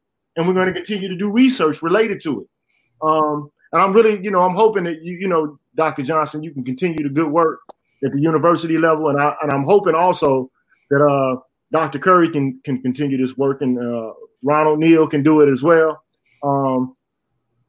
Just be vocal. And I see that y'all are vocal. Y'all, I mean, you really don't care, and it takes people who are willing to stand firm on their convictions, because people are going to push back, but then also to interpolate brothers who don't have these degrees into the conversation, because those are the people most impacted by these policies anyway. You know what I'm saying? The truly marginalized, give voice to the voiceless, and just don't make their same mistakes, because what they've done is they've created an enclave around themselves it's clever what they've done because they've taken control of the universities. And, that's where knowledge production begins, university level. Then it disseminates out into popular culture. Then it becomes hegemonic. But it starts off at the university. So, but this movement needs to be grassroots. We already know it's time for it. So just develop that manifesto and start. No, I hear you. Yeah, I hear you. And I would say, just like Dwayne said in the comment section, the man not is if not the manifesto of the foundation for it in many ways. But the other thing I wanted to add is I think you're absolutely right. Now, when you talk about knowledge production in the academy, that's always been the Western model. At least the idea behind Black studies was that knowledge was supposed to come from the grassroots and challenge the academic model, which is what Black studies was supposed to be. And we can argue about whether or not that's ever actually occurred or not. But I will say this: at the very end of the day, the reason I'm on YouTube and social media is to link the two together, to link the brothers that are in the academy with the brothers who aren't, because to me, the information that we're talking about, if it's limited to the academy, it has no legs, because too many of us are silenced and siloed in the academy to be able to produce this. But the brothers that are not in the academy are not only living it, but talking about it. The academy, brothers like, I didn't come along till what, Manosphere 2.0 BGS? Yeah. So I'm many of us were late. And so at the end of the day, I'm saying we got to find ways to bring these conversations together, because both sides have something to contribute in order for us to get this discussion out. So I'm agreeing with you, Gigi. I think it definitely needs to happen. And it is. Yeah, the soldiers have already started the fight. We need the generals to actually come in and join us. All I can say is I respect each of you, man. BGS, much love and respect. Gavin, much love and respect. Marcus Aurelius, much love and respect. And definitely Dr. Johnson, much love and respect. Respect to all of y'all, man. I appreciate it. No doubt. Before y'all go, Green Gorilla and Marcus Aurelius, do you guys have YouTube channels that I can subscribe to as well and still continue the conversation and everything? Yeah. Yes, sir. Okay. And Green Gorilla? Yeah, you find me at Green Gorilla, YouTube. Okay. It might shock you, but Yeah, he's coming out of the gates, man, like King Kong, man. I thought he was gonna come in slow, but he come out the gate storming, man. Said, every day, yeah. And Brother Marcus? My page is Keep It 100. So 100 is HUNNED. So Keep It 100. No numbers, it's all words. Keep It 100. Okay. All right. I will subscribe. Thank you, gentlemen. And I gotta say, I appreciate all of y'all. Gigi be coming through with the fire, and it warms my heart, because I'm like, oh man, I'm not alone. I got brothers, and he inspires me. BGS comes through with just the wide ranging viewpoint, that always kind of helps me kind of put things in context. Marcus is hilarious to me. Marcus will take the most complicated arguments going on in Facebook, and he'll come in with one line and just make everybody look stupid. And I'll be like, damn, that's what I was trying to get to, but he just said it so smooth. You know what I mean? And so I dig the variety of ways that brothers come to the fore and contribute to the dialogue. I'm just starting to have dialogue with Gavin, so I'm getting to know him. But I'm appreciating the different ways that we come to the table, and along with what Gigi was saying, if we can continue to build on that, we can definitely go in a particular direction. Oh, we will, because I've been a long-time subscriber to BGS. He doesn't know it, but I've been a long-time subscriber to him. Same here. That's right. Same here. Through all the introductions and things like that. Okay. All right. So day ones, huh? Yeah. Long time, man. Trump. I can say I was caught in the Matrix, man. It just takes a lifetime event to to let loose that connection that the Matrix has you plugged into before you realize, man, everything you've been exposed to, it ain't what they say it is. Right. Right. Some of us take the red pill willingly, and some of us actually is forced upon. So it is what it is. But the cool part about it is just like my brother at that conference, when GG came into it, he was like, all right, I've had these experiences. And then he started to meet some brothers and he was like, what? Oh, I know what this is. And then from there, he just took off. And I'm just like, yeah, this is dope. Okay. So it's, I'm loving what I'm seeing brothers doing, man. And I want to thank, my moderators, for definitely keeping us going. I really appreciate y'all. And I definitely want to thank the brothers in the comment sections, both on YouTube and Facebook, for engaging it. I appreciate it. I want to thank the brothers on the panel tonight. I don't do very many panels, but, y'all came through and I really appreciate it. So thank you. No doubt. Yeah, word, man. Peace. Definitely. All right. Well, y'all have a good night. And to the audience watching, you guys know how I like to close out. I'm going to do it here as well. I'm here to tell brothers we are not criminals by birth, perennial rapists, incapable intellects, man-children, sperm donors, child support wellsprings, success objects, walking phalluses, ATM machines, lottery tickets, unpaid bodyguards, interchangeable stepfathers, child discipline proxies, unpaid repairmen, workhorses, or any other socially accepted dehumanizing stereotype. We are thinkers, inventors, innovators, leaders, fathers, and men. Embrace your humanity, know your worth, and extend your time, attention, and resources only to those who genuinely respect you. Peace, y'all. No doubt. Right. Peace.